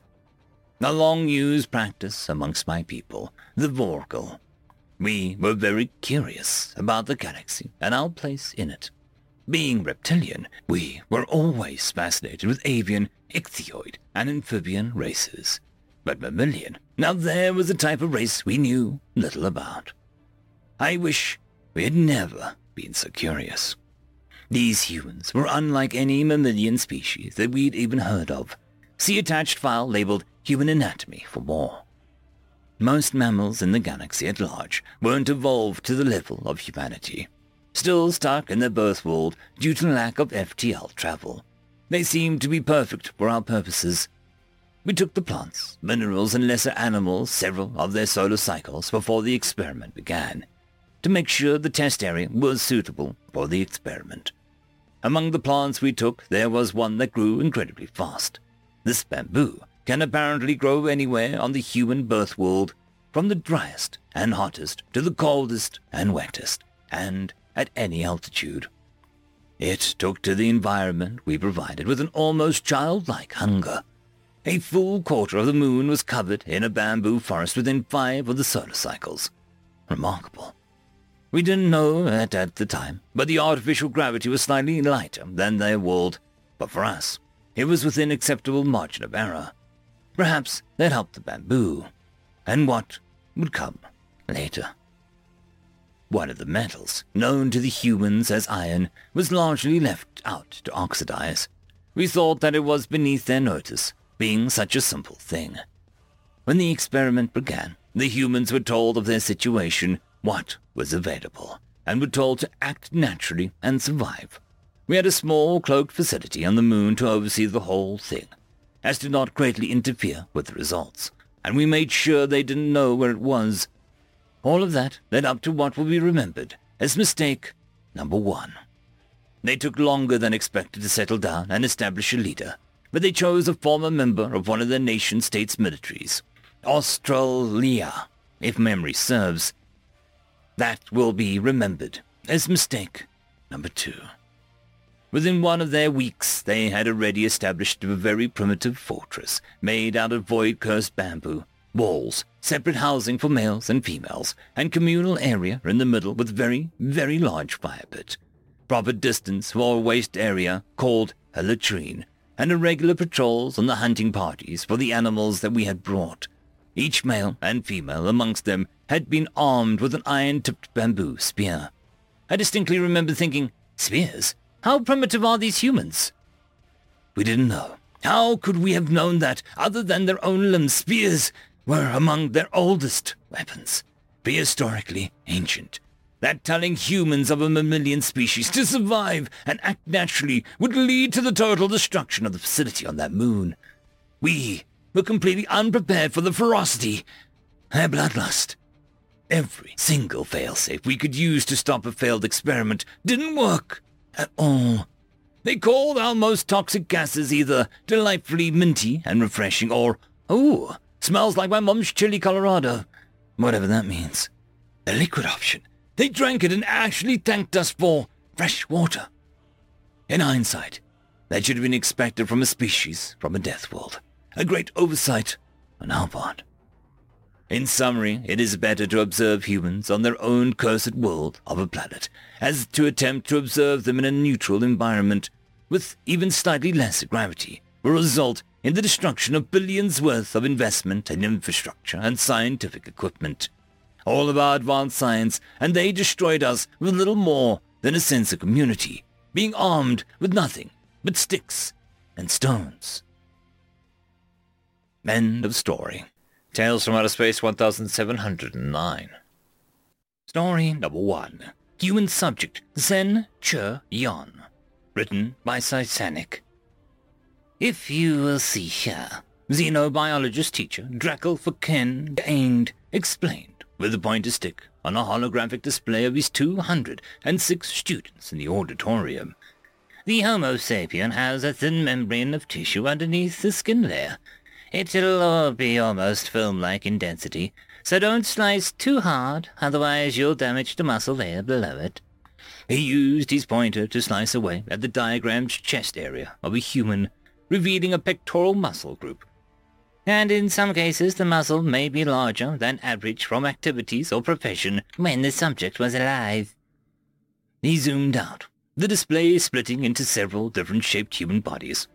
Like our species, they had scientists, lawyers, soldiers, mothers, fathers, rich, poor, all different shapes and sizes for all manners of trade. He trailed off as he stared at the armored human shape, rifle in hands as it posed in a firing stance. Snapping back to reality, he turned to the mess of students as they all donned face masks and surgical gowns. The auditorium moved like a layered discs, separating the students into groups as a surgical table rose in front of each collection of them. From the side of the room came a dozen cryogenically frozen tubes with frost-lined subjects in them. Before you will be a human from various time periods, with some subjects being almost 2 millennia old. He chuckled to himself. So, please, be cautious with them. They're old. Saying that, they're very dead, too. I wouldn't bring a live human in here. Goodness, imagine what that savage would do if it woke up. Finally, please enjoy yourselves. You may now commence your final examination of the semester. The students laughed with him gently as they opened their cryo-frozen humans and let the cryopods' inbuilt mechanical arms lay their subject upon the surgical table before them. Some of the humans were evidently male or female and wore a variety of clothes. One had surgical-looking blue set of clothes on and a face mask similar to one the students wore. Another one, a full set of olive-green uniform with a thin metal helmet on its head, a wood and steel firearm slung by its side. Another human, a fresher, larger one, wore a thin bodysuit that mimicked the human's muscle structure. The students began expertly removing the clothes of the humans, cutting along clothing seams and such like to make their medical practice as clean as possible.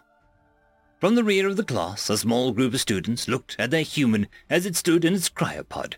It wore a banded armor torso piece and had a head-covering helmet that carried a red plume that ran vertical along the crown.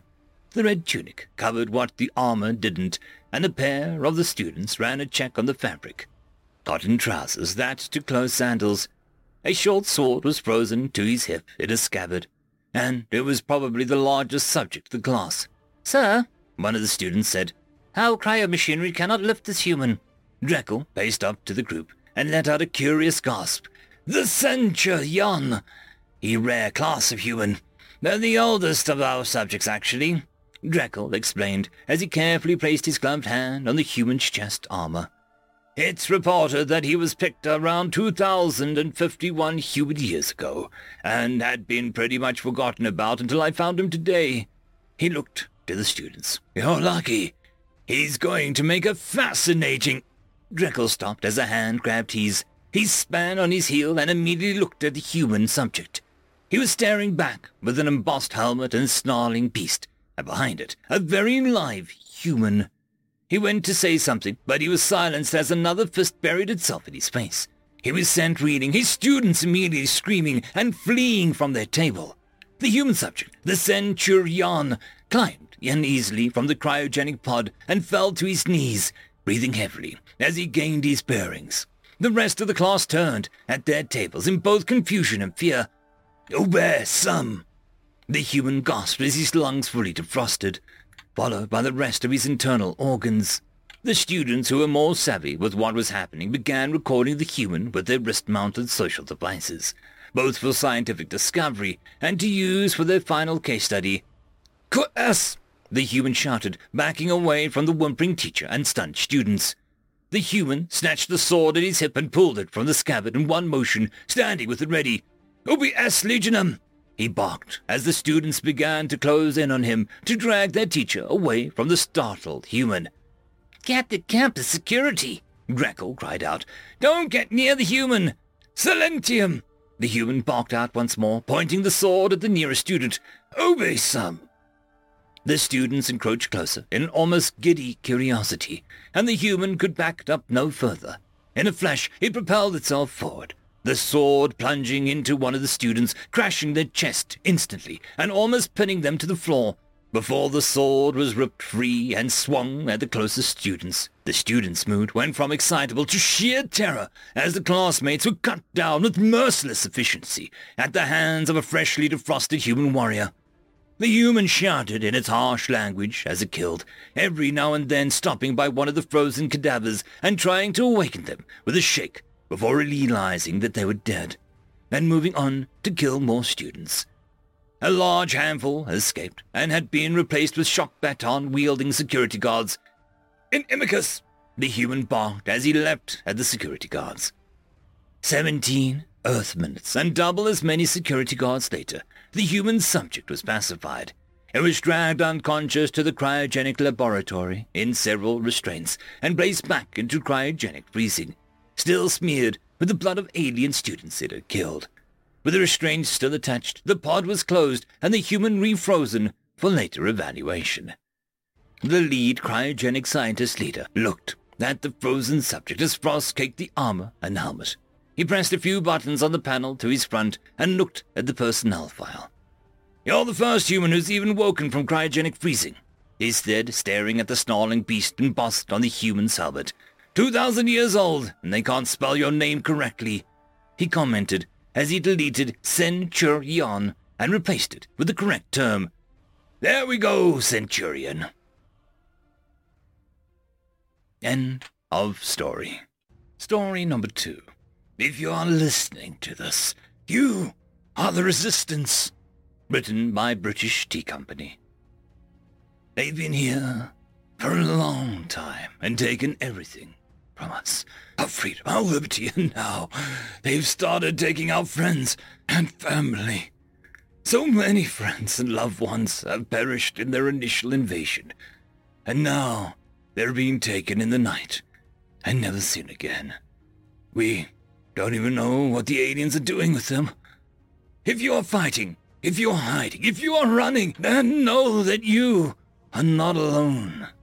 There are pockets of us fighters who have banded together, and though they've got us outfought and outmanned, we have one key advantage over them. This is our home, and unlike them, we're willing to bleed and die for what is ours. As you're listening to this, my voice is being broadcasted over every secure radio channel in every free settlement.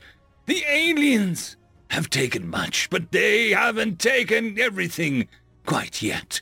It is now our duty as the ones still free to continue to fight. It is our responsibility, with our freedom, to make sure everyone else gets there. For those in the cities, this starts with you. If you are in the cities, you need to get out now. You are not safe. The aliens have set up checkpoints all throughout the cities to prevent you from escaping. But tonight, there will be a timed power outage that'll last for roughly 5 minutes. It's not much, but it's all you have. If you can be at the city limits by 8:37 p.m. sharp, you will have enough time to escape before the security systems are reactivated. Spread out when you're running. You'll be harder to find, and if they get one of you, then at least they won't get all of you. The Resistance has outposts all throughout the wild and the wasteland. We have set up posts where we will find you. Once you start running, do not stop under any circumstances. Save yourself and free yourself. Only then can you begin the real fight. We have food, we have shelter, we have weapons. We have the means to take our world back. We need people who are willing to fight and lay their lives on the line to make sure that what belongs to us is given back to us. This is Jim Gallop. If you're listening to this, you are the Resistance. End of story. I would just quickly like to thank the T5 channel members and patrons. Caspar Arnholtz, Cam Maxwell, Parky, it's difficult to pronounce, Lord Azrakul, and Arcadian.